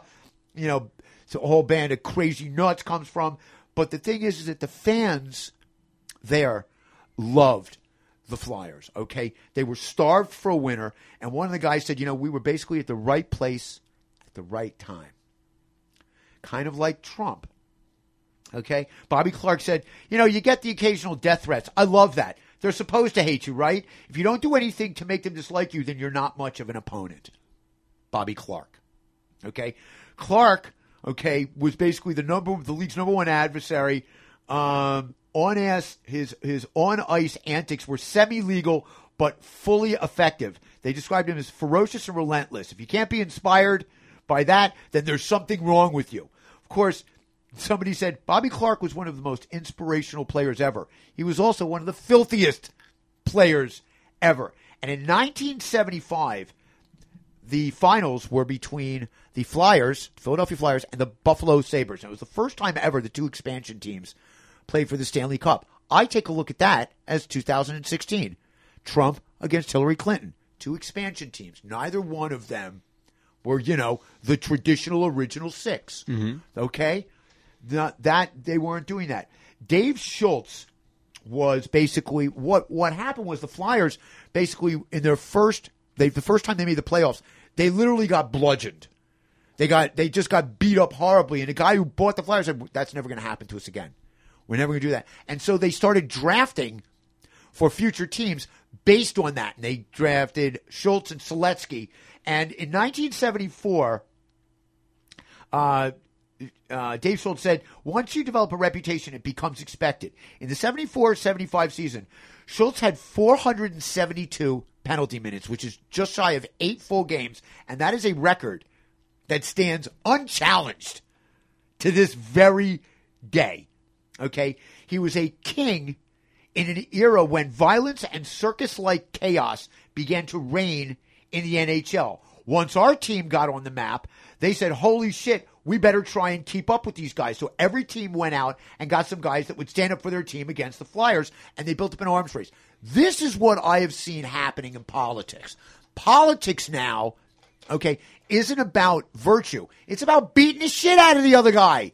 And, the Republicans started it, and now the Democrats are going to have to do it. There is no other way. Nope. And back then, there were no rules about third man in and bench clearing balls. It was basically a fucking free-for-all. And this guy said they brawled their way to the top. Hated by purists, a disgrace to the game, they represented everything evil about the games. But when they played Russia, okay, that was the one time everybody rooted for them. The Russian team came and played against a series of NHL teams. They beat them all, and then when they played the Flyers literally, within the first 10 minutes, just pounded them into mulch, and the Russian coach pulled the team off. Said, we're not going to do this anymore. And this is the best part. They were off for like 10 minutes, and the guy who was the head of the NHL or the Flyers went to the locker room and said, you don't want to play anymore? Then you're not going to get paid. And they came back. They came back and did it. And, they beat the shit out of them. I went to one of the games with the NHL All-Stars against the Soviet, team. Okay. At Madison Square Garden. And that was a lot of fun. And every player on the NHL All-Stars was cheered and applauded, except for one, Bobby Clark. Bobby Clark was booed mercilessly, even against the Russians. That's how much we hated this guy. If you take a look at the methodology that Donald Trump and Republicans in general have employed, okay, it's very much like the Philadelphia Flyers. They didn't care how many stitches they had to get, how many penalty minutes. They were going to beat you down. That was the methodology for victory. They wanted to beat you up. They didn't want it to be pretty. They didn't want to win the game on skill. They wanted to win the game by basically making it so that you couldn't play it anymore. You were ineffective, and they had changed the game. Okay? The rule book was 80 pages long. After the Flyers, it was like 3 times as long. They literally had to expand it. And I look at the way Trump and Steve Bannon and those guys basically was all about going for the throat. They just beat the shit out of Hillary Clinton. And I'll tell you something. I've been thinking a lot about this. And you know why Hillary Clinton lost? It was because of Hillary Clinton. She should have known better. She should have known she was a flawed candidate. She should have known they were going to do this to her. She should have stepped out of the way. Nobody likes anybody being anointed, especially the opposition, who can use that to their advantage. Yes. And that was what you had with the original 6. And when the Flyers won, they beat the shit out of the Rangers. Okay, on their way there. They bloodied them up. And nobody, all these fights, Dave Schultz just fought everybody. And that's how they won Stanley Cups. And I think this is what we're seeing now with Donald Trump and the Republicans. Donald Trump doesn't care, okay, whether or not you like him. Because for him, all he cares about are the people in Philadelphia. People in Philadelphia worship this team to this day, but they are hated everywhere else. Everybody else hates that team. Hockey purists, there's a guy who's like, they're always going to be in the penalty box for me for what they did those 2 seasons. That's what one guy said. Another guy, the quote was, he goes, I had this friend of mine who wanted to empty out the water in his toilet bowl and repaint it with a logo of the Flyers in there. Okay? That's how much he hated them. But the thing is that the Flyers, when you're listening to the interviews, they're like, we have nothing to apologize for. Okay? We don't care. We are a lot of them still live in Philadelphia. They stayed there, and they're beloved.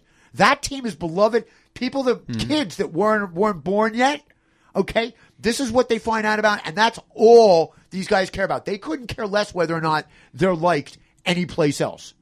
And I think this is what Trump is about. He doesn't care whether the masses like him. He wants his 20 to 30 million people when he gets out of office, and hopefully he doesn't have to go to prison, and he wants to just drag them along. He wants that crowd that enjoys the fine line of terror and, and violence and the fine, and the finer points of the actual politics, of actually legislating, of actually becoming part of a republic subservient to a democracy. He didn't give a shit about that. Right. He couldn't care less. He is literally the Broad Street bullies of politics. That's all everything during the campaign was about beating the shit out of people. He didn't care. So there you go. I wanted to get that one out of the way before anybody else tries to draw that analogy. All right. I wanted to make sure I got here first. How did I do it? Very, very well documented. Did I get that one out of the way? You used Look, I'm a huge hockey fan. And you used audio references. We got it all done? Yep. I love Sounds it. good. I love it. You know what? Fantastic. It's Labor Day. We're going to keep working hard with a little more rock and roll. It's Rival Sons on the Groovathon on SoFloRadio.com.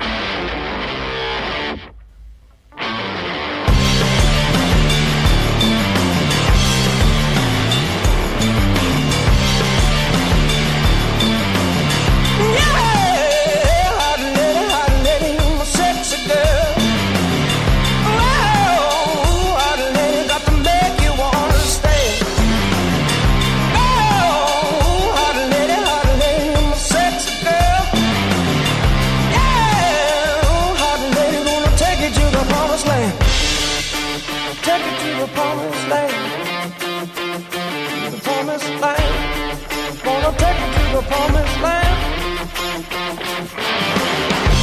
'Cause I'm electric.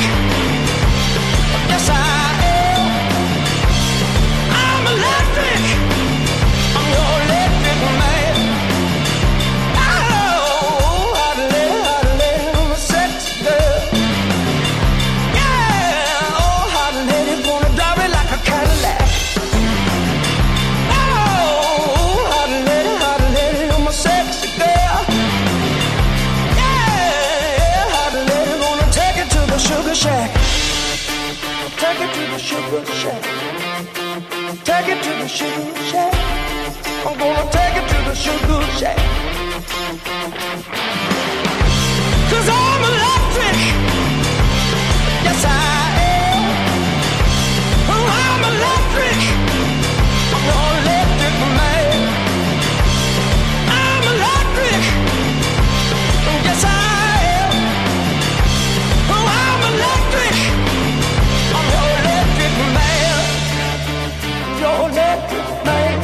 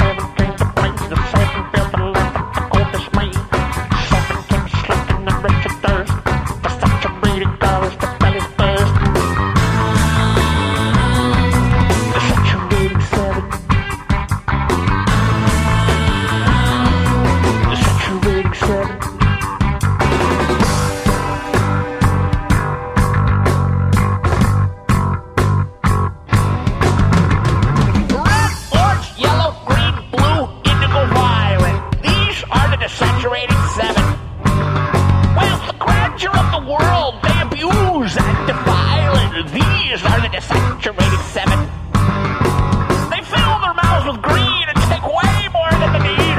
Oh, the desaturating 7. I'm going to prowl and pray till the world is dark and gray because they are the desaturating 7.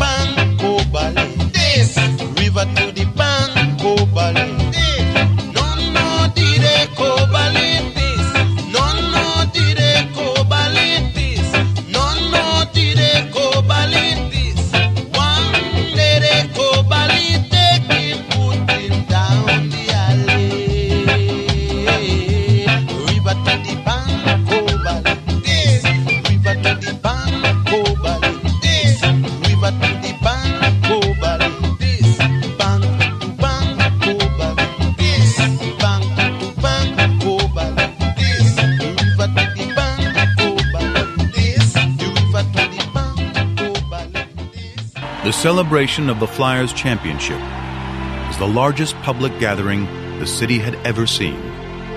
We were loved in Philadelphia, and we were equally as hated in every other city. At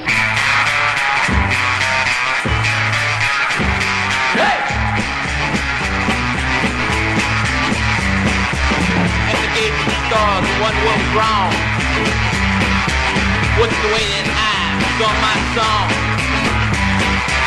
Or could it be the way I treated her? Please tell me, cause everything's such a blur. The blue, blue girl. The blue, blue girl. Alright. The groovy chick with the way out style. When she does jazz, she's really wild. But this girl has had the chance. So instead of crying, she better learn to dance. The blue, blue girl.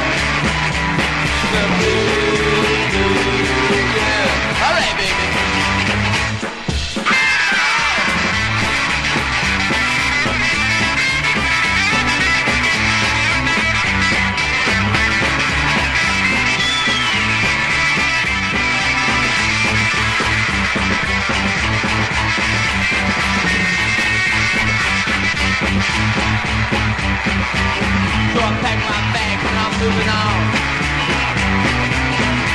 long, girl, I've been gone.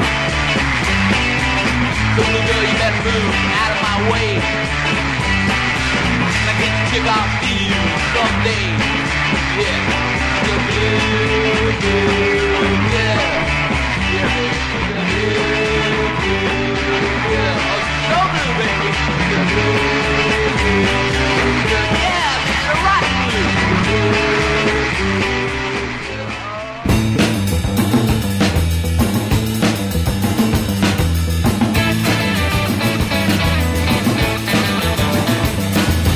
Everybody's running for the train like they're gonna miss a trip.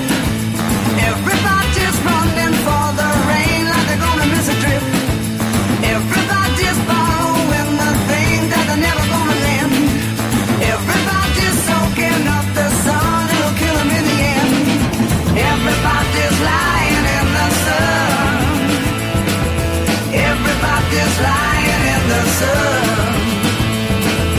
Everybody's lying in the Sunday morning papers about the antics of the neighbors in the sun.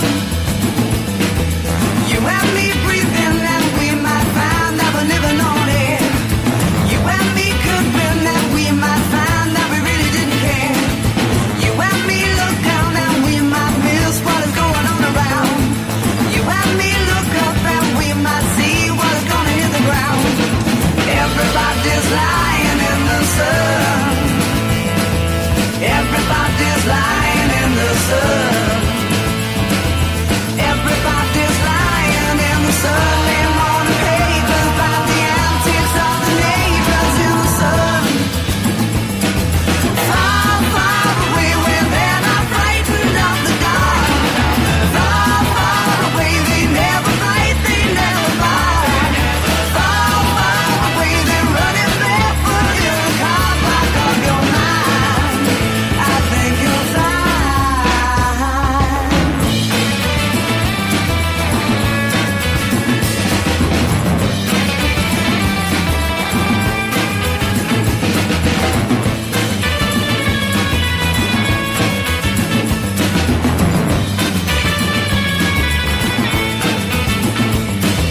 Everybody's lying in the sun.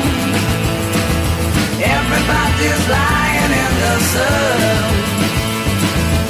Everybody's lying in the Sunday morning papers about the antics of the neighbors in the sun.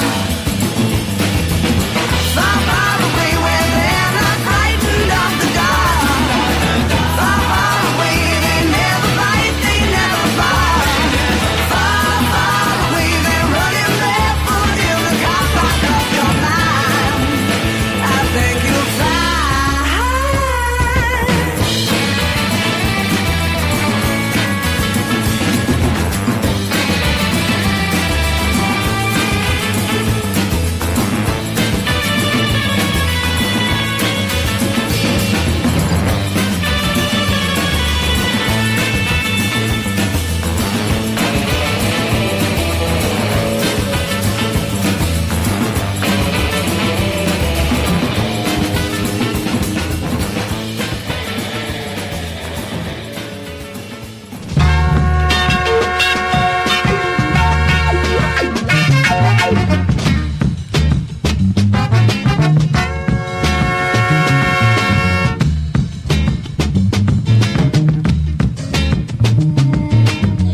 Everybody now is doing their thing. Everything is mellow, 'cause we're doing it together. If you wanna have a groovy time, just grab your partner, step on in line. No, no, it's the new generation. We got a new generation. No matter what race, creed, or color, oh, gotta get all together and love one another.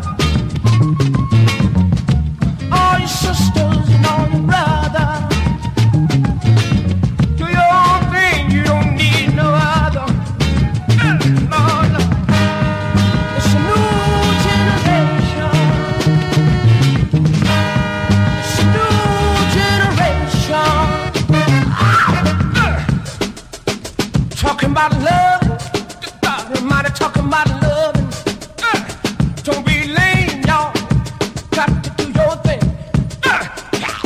Talking about love, we got to love it. A little time, to touch on, yeah.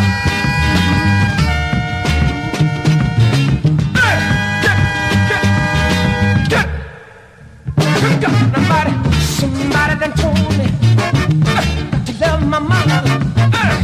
Said the mama done told me you gotta take care of your brother. Somebody said surely, surely, surely. Somebody said surely, la la la, Dr. Shirley talking about soldier sun gonna rise. It's gonna be a brand new day of life and love and love and love. Talking about love. That is just pure soul. That is soul groovalicious right there. The band is The Universe Souls. Song is New Generation. It's a 45 that came out in 1970. They only had 2 singles that came out. Those guys from Daytona Beach, Florida.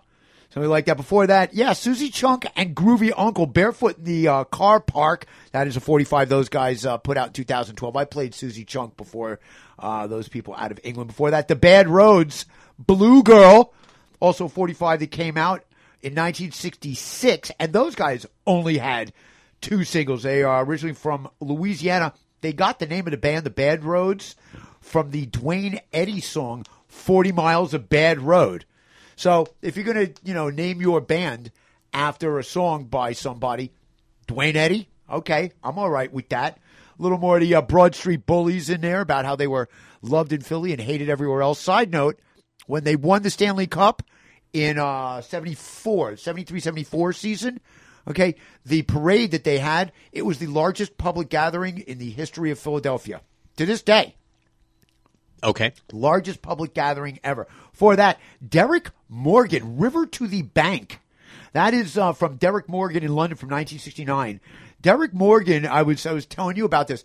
In 1960, he became the only artist ever to fill the places from 1 to 7 on the Jamaican pop chart simultaneously. And his first full-length album, which is called 7 Letters, came out in 1969. It had a cover of the Benny King song, 7 Letters. And it was really called people have said it's like the first true reggae single. So, you might as well, if you're going to do it, you go out to the original stuff. Before that, brand new stuff from Primus called, The 7. From the new album they come out, it's called The Desaturating 7, which is coming out September the 29th. And the sound in that, Les Claypool, brilliant bassist, whacked out dude, but absolutely brilliant bassist. The sound in that was very Yes, had that very Chris Squire thing. And also, the track is also a tad King Crimson-esque. So there you go. Then, after listening to it a few more times, I decided an unmistakable scent of early Genesis in there. So he's really going for all that stuff. And kicking off the set, Rival Sons, Electric Man from Great Western Valkyrie came out in 2014. This guy's from California, but they recorded that album in Nashville, which is why it sounds so great. I got some more stuff from Nashville coming up in the Drive Groove. You know what that means? Yeah, time for me to take care of the people who take care of me.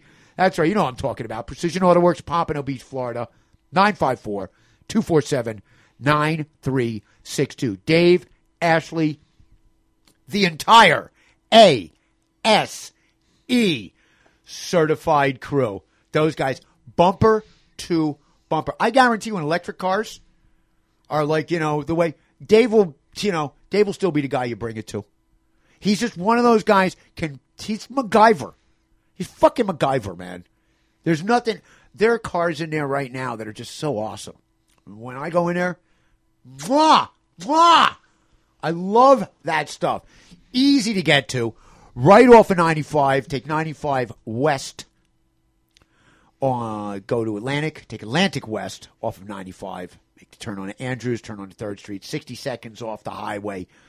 Bumper to bumper. You can go to the SoFloRadio.com website. Click on my box. It says Tony C's SoFlo Groovathon. It's going to take you to my page. On that page, you're going to see every show I've ever done. There's a link for every show so that it can be listened to or downloaded for free. Above each link, you're going to see every song played on that particular show. And at the very top, there is a description of the show, and there is a link, which is now going to actually take you to where you're supposed to go to. Dave, in his infinite wisdom, decided that the website, why even bother? So it takes you right to his Facebook page, which gives you all the information that was on the website that he was paying for. So, and you know what's great? That's going to translate into a better deal for you. Mention the Groovathon. There is a discount. You're not going to need it, but it's absolutely Groovathon approved. 954-247-9362. Precision Auto Works, Pompano Beach, Florida. It is absolutely the place where people who love their cars take their cars. And I have got this one, I've got an entire set here that is absolutely redline in the RPMs. It's the Drive Groove with Jake E. Lee on SoFloRadio.com.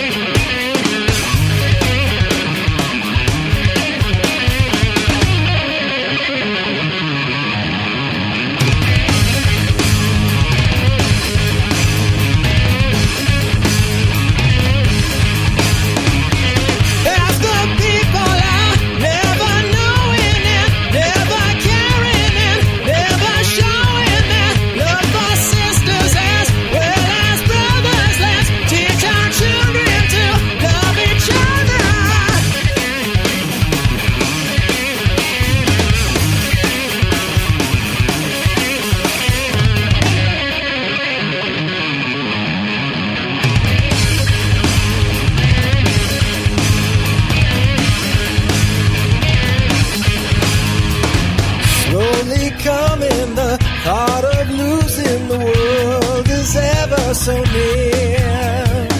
Let's start showing and let's start growing with love. There's nothing to fear. Da da da da da da da da da da da da da da da da da da da da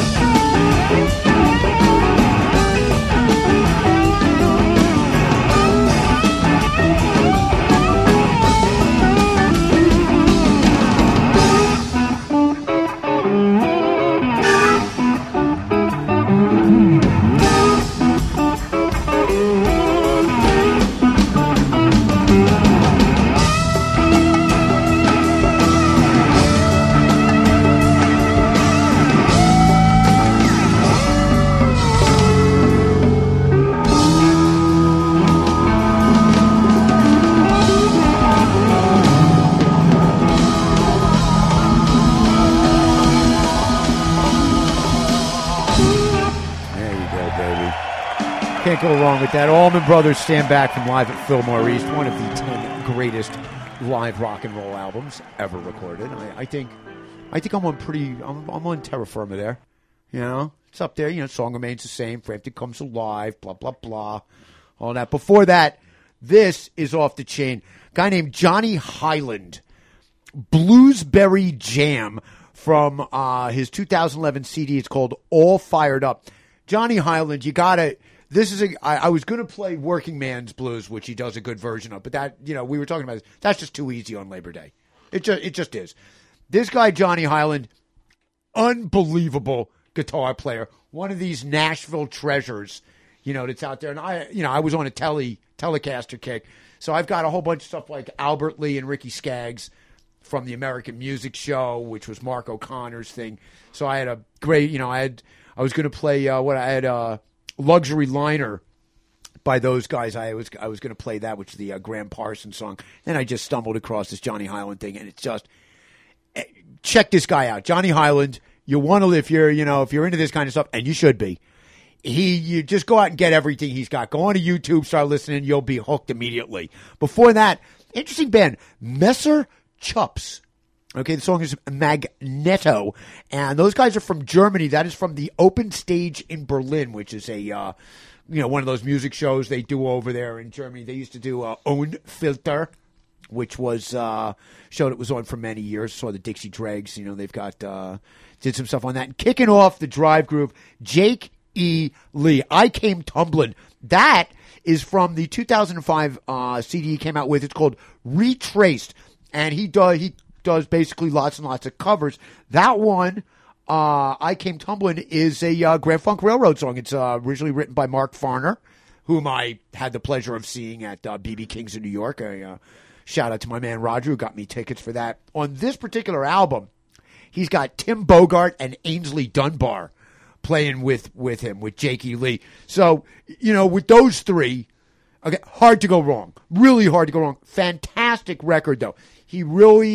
There's some great stuff on there, and I kind of culled that from it. So, before we get out of here today, yesterday, one of my favorites passed away.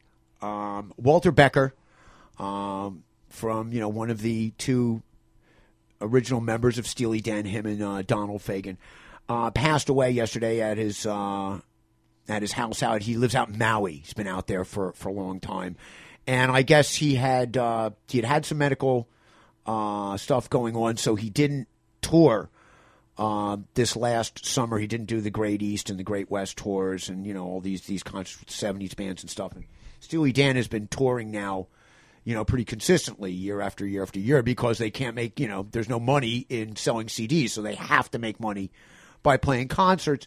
And I've played lots of Steely Dan on the show, and I'm going to, get us out of here with another Steely Dan track. When I was working at Tower Records in 1985, one night I was downstairs, and I was resealing some of the albums. We would play albums, play a cut, and then we'd reseal it, repackage it, put it back in the bins again.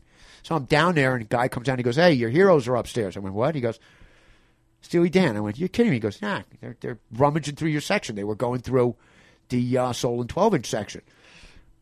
Hightail it up there. My best Jesse Owens impersonation right up there. "How you doing?" Blah, blah, blah. And they were, at the time, they were working on a project with a lady named Rosie Vila. And Rosie Vila, who had been a model, was trying to get her, singing career together. At the time, she was dating Peter Max, whom I also know because I went to high school with Adam. I graduated with Adam, and I know his daughter Libra very well. Shout out, Libra. And so I went up there, and I said, "Hi, my name's Tony. I'm the Soul and 12-inch. I run the Soul and 12-inch. We're walking through it, and I said, "Look, I got to tell you guys something. No bullshit." I said, "Your albums, Countdown to Ecstasy and Pretzel Logic, basically helped myself and my best friend Steve Vaccaro survive through our junior and senior years in high school." And Becker looked over at me and goes, "Pretty sick kids, weren't you?" And I went, "Yeah, pretty much." And that's my I Met Steely Dan story. That was the whole thing right there. I hooked them up with something in the reggae section. They were very nice and polite, and they split. They actually, for a while, lived in the exact same apartment, but floors apart on the building that was on Central Park West between 73rd and 74th. And basically, there's a lot of stories about why they broke up and had to kind of get away from each other. And really, it came down to Walter Becker got far too into doing heroin, and then he had his girlfriend overdosed.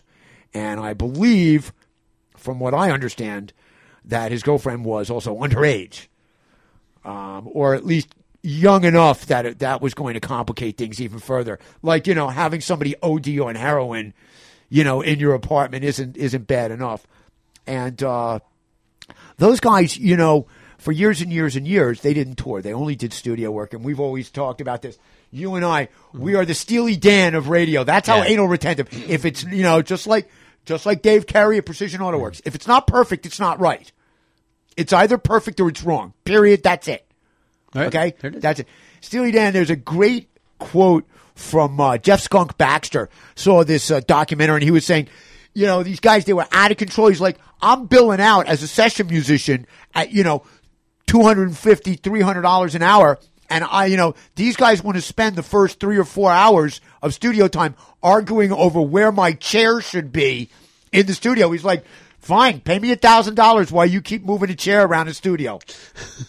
Okay, that's what they would do. I have some outtakes from Katie Lied, and it's interesting because at one point you can hear them go. They do the song, and then you hear them go, okay, let's try it again with the other solo. And they would literally write different solos and see how they fit in. But they were so, it was the first things first. The other thing is that for their first couple of albums and most of the way through their career, they just don't know how to finish songs. Their songs always faded out. Okay? And so myself and Steve, what we would do is we would find a channel with the fade out guitar solo on it, and we would turn it all the way to that and turn it all the way up so I could catch every last note, like at the end of My Old School, at the end of Bodhisattva, at the end of Boston Rag. I wanted to hear every single last Denny Diaz, Jeff Skunk Baxter riff that they were laying down. And, what ended up happening was they didn't tour for years and years and years. And eventually they finally got back together. Becker basically got off of his heroin thing. And so they got back together and they did 2 more albums, Two Against Nature, which was basically, other than Asia, I think it's their best selling album of all time. They didn't sell millions and millions of records. Asia sold well. Two Against Nature, which, came out in 2001 or something like that. So it had literally been 20 years since they, in between original recordings, all original material. But they won the Grammy that year, for that particular album. And they went on tour, over and over again. And it saddens me. I'm a big, big Steely Dan fan.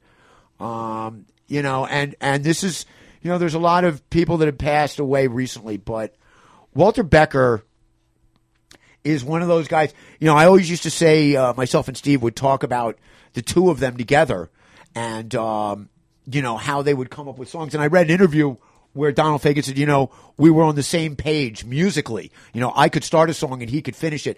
And myself and Steve had always said that it was like Donald Fagen wrote the melodies and Walter Becker made it, rock and rolled it. Made it rock and roll. It was Fagen who had more of the jazz, that big band feel. He would bring in all the horns. He wanted to have all that, the full orchestration. And it was Walter Becker who was like, you know what? I want to smack somebody around for a little while. Is that okay? And so album after album there, I can listen to them all. And I've memorized pretty much everything they've ever put out.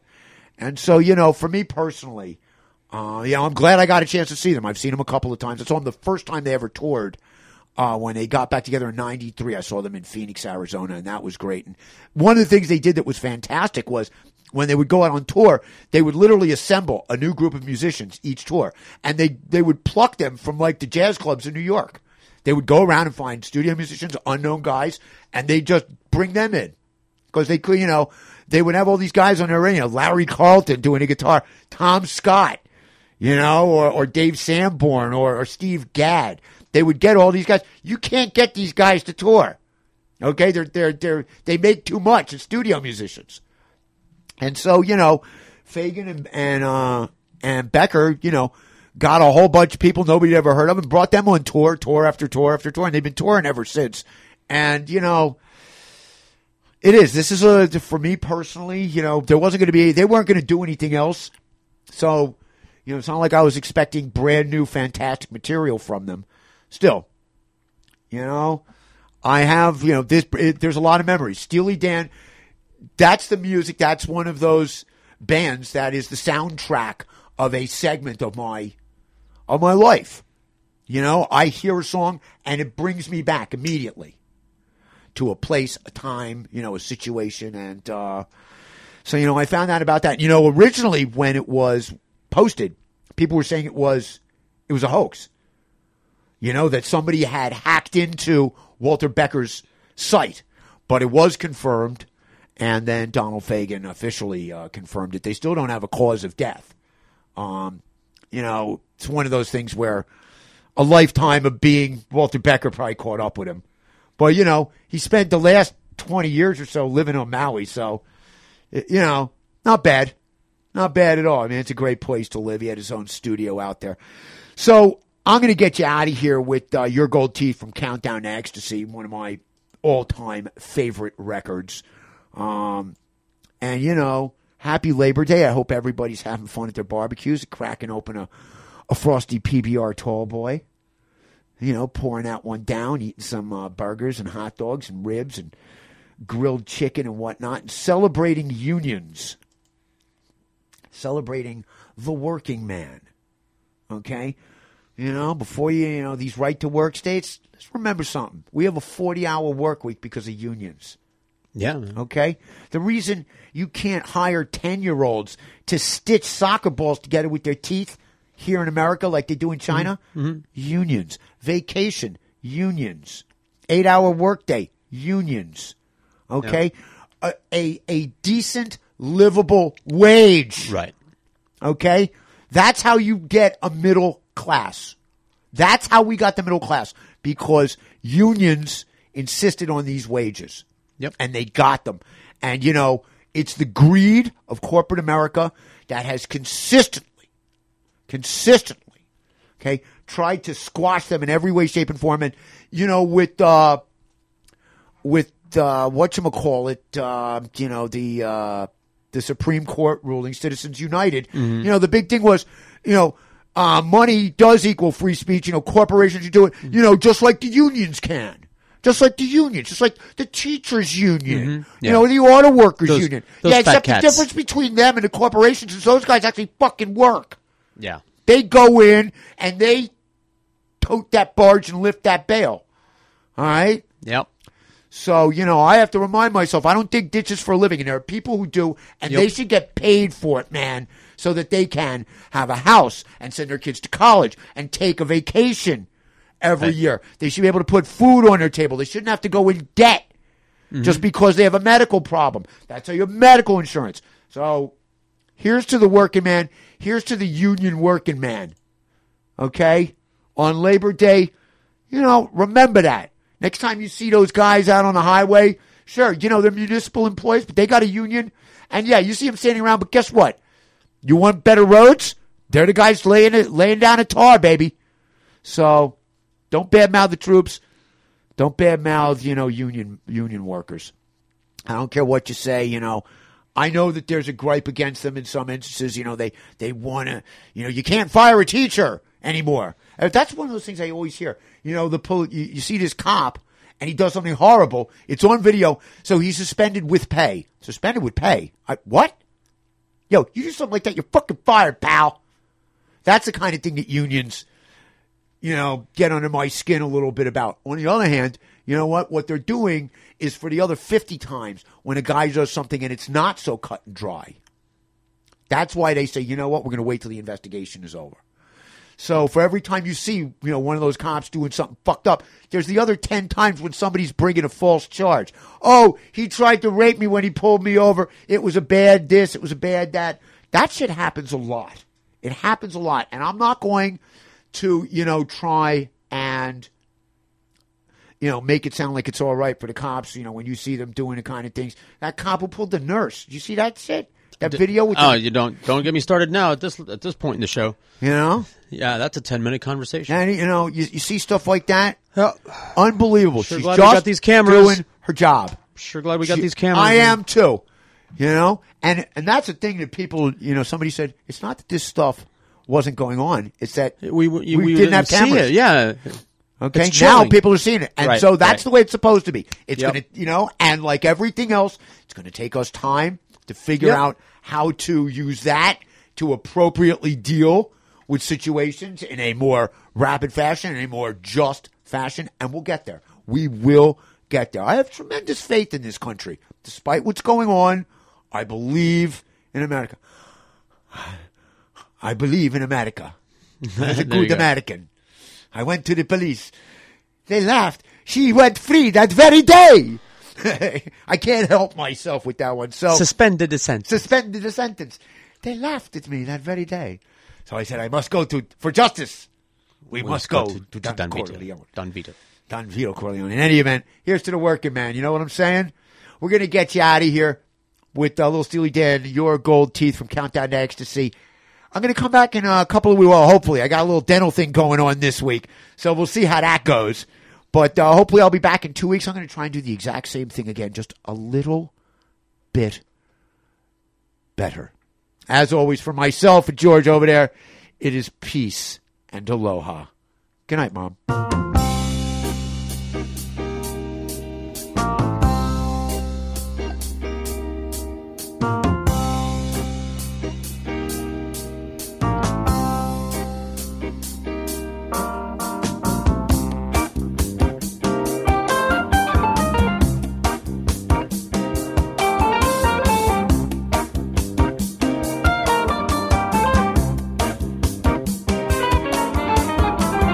Got a feeling I've been here before. Watching as you cross the killing floor. You know you'll have to pay it all. You'll pay it today or pay it tomorrow. You fasten up your beaded gown. Then you try to tie me down. Do you work it out one by one or play it in combination? You throw out your gold teeth. Do you see how they roll?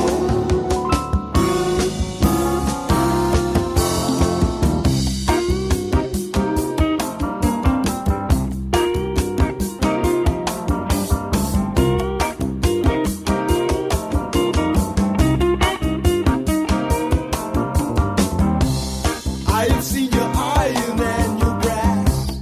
Can't you see it shine behind the glass? Your fortune is your roving eye, your mouth and legs, your gift for the wrong around. Torture is the main attraction.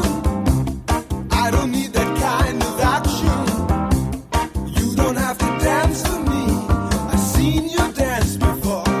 Do you throw out your gold teeth? Do you see how they roll?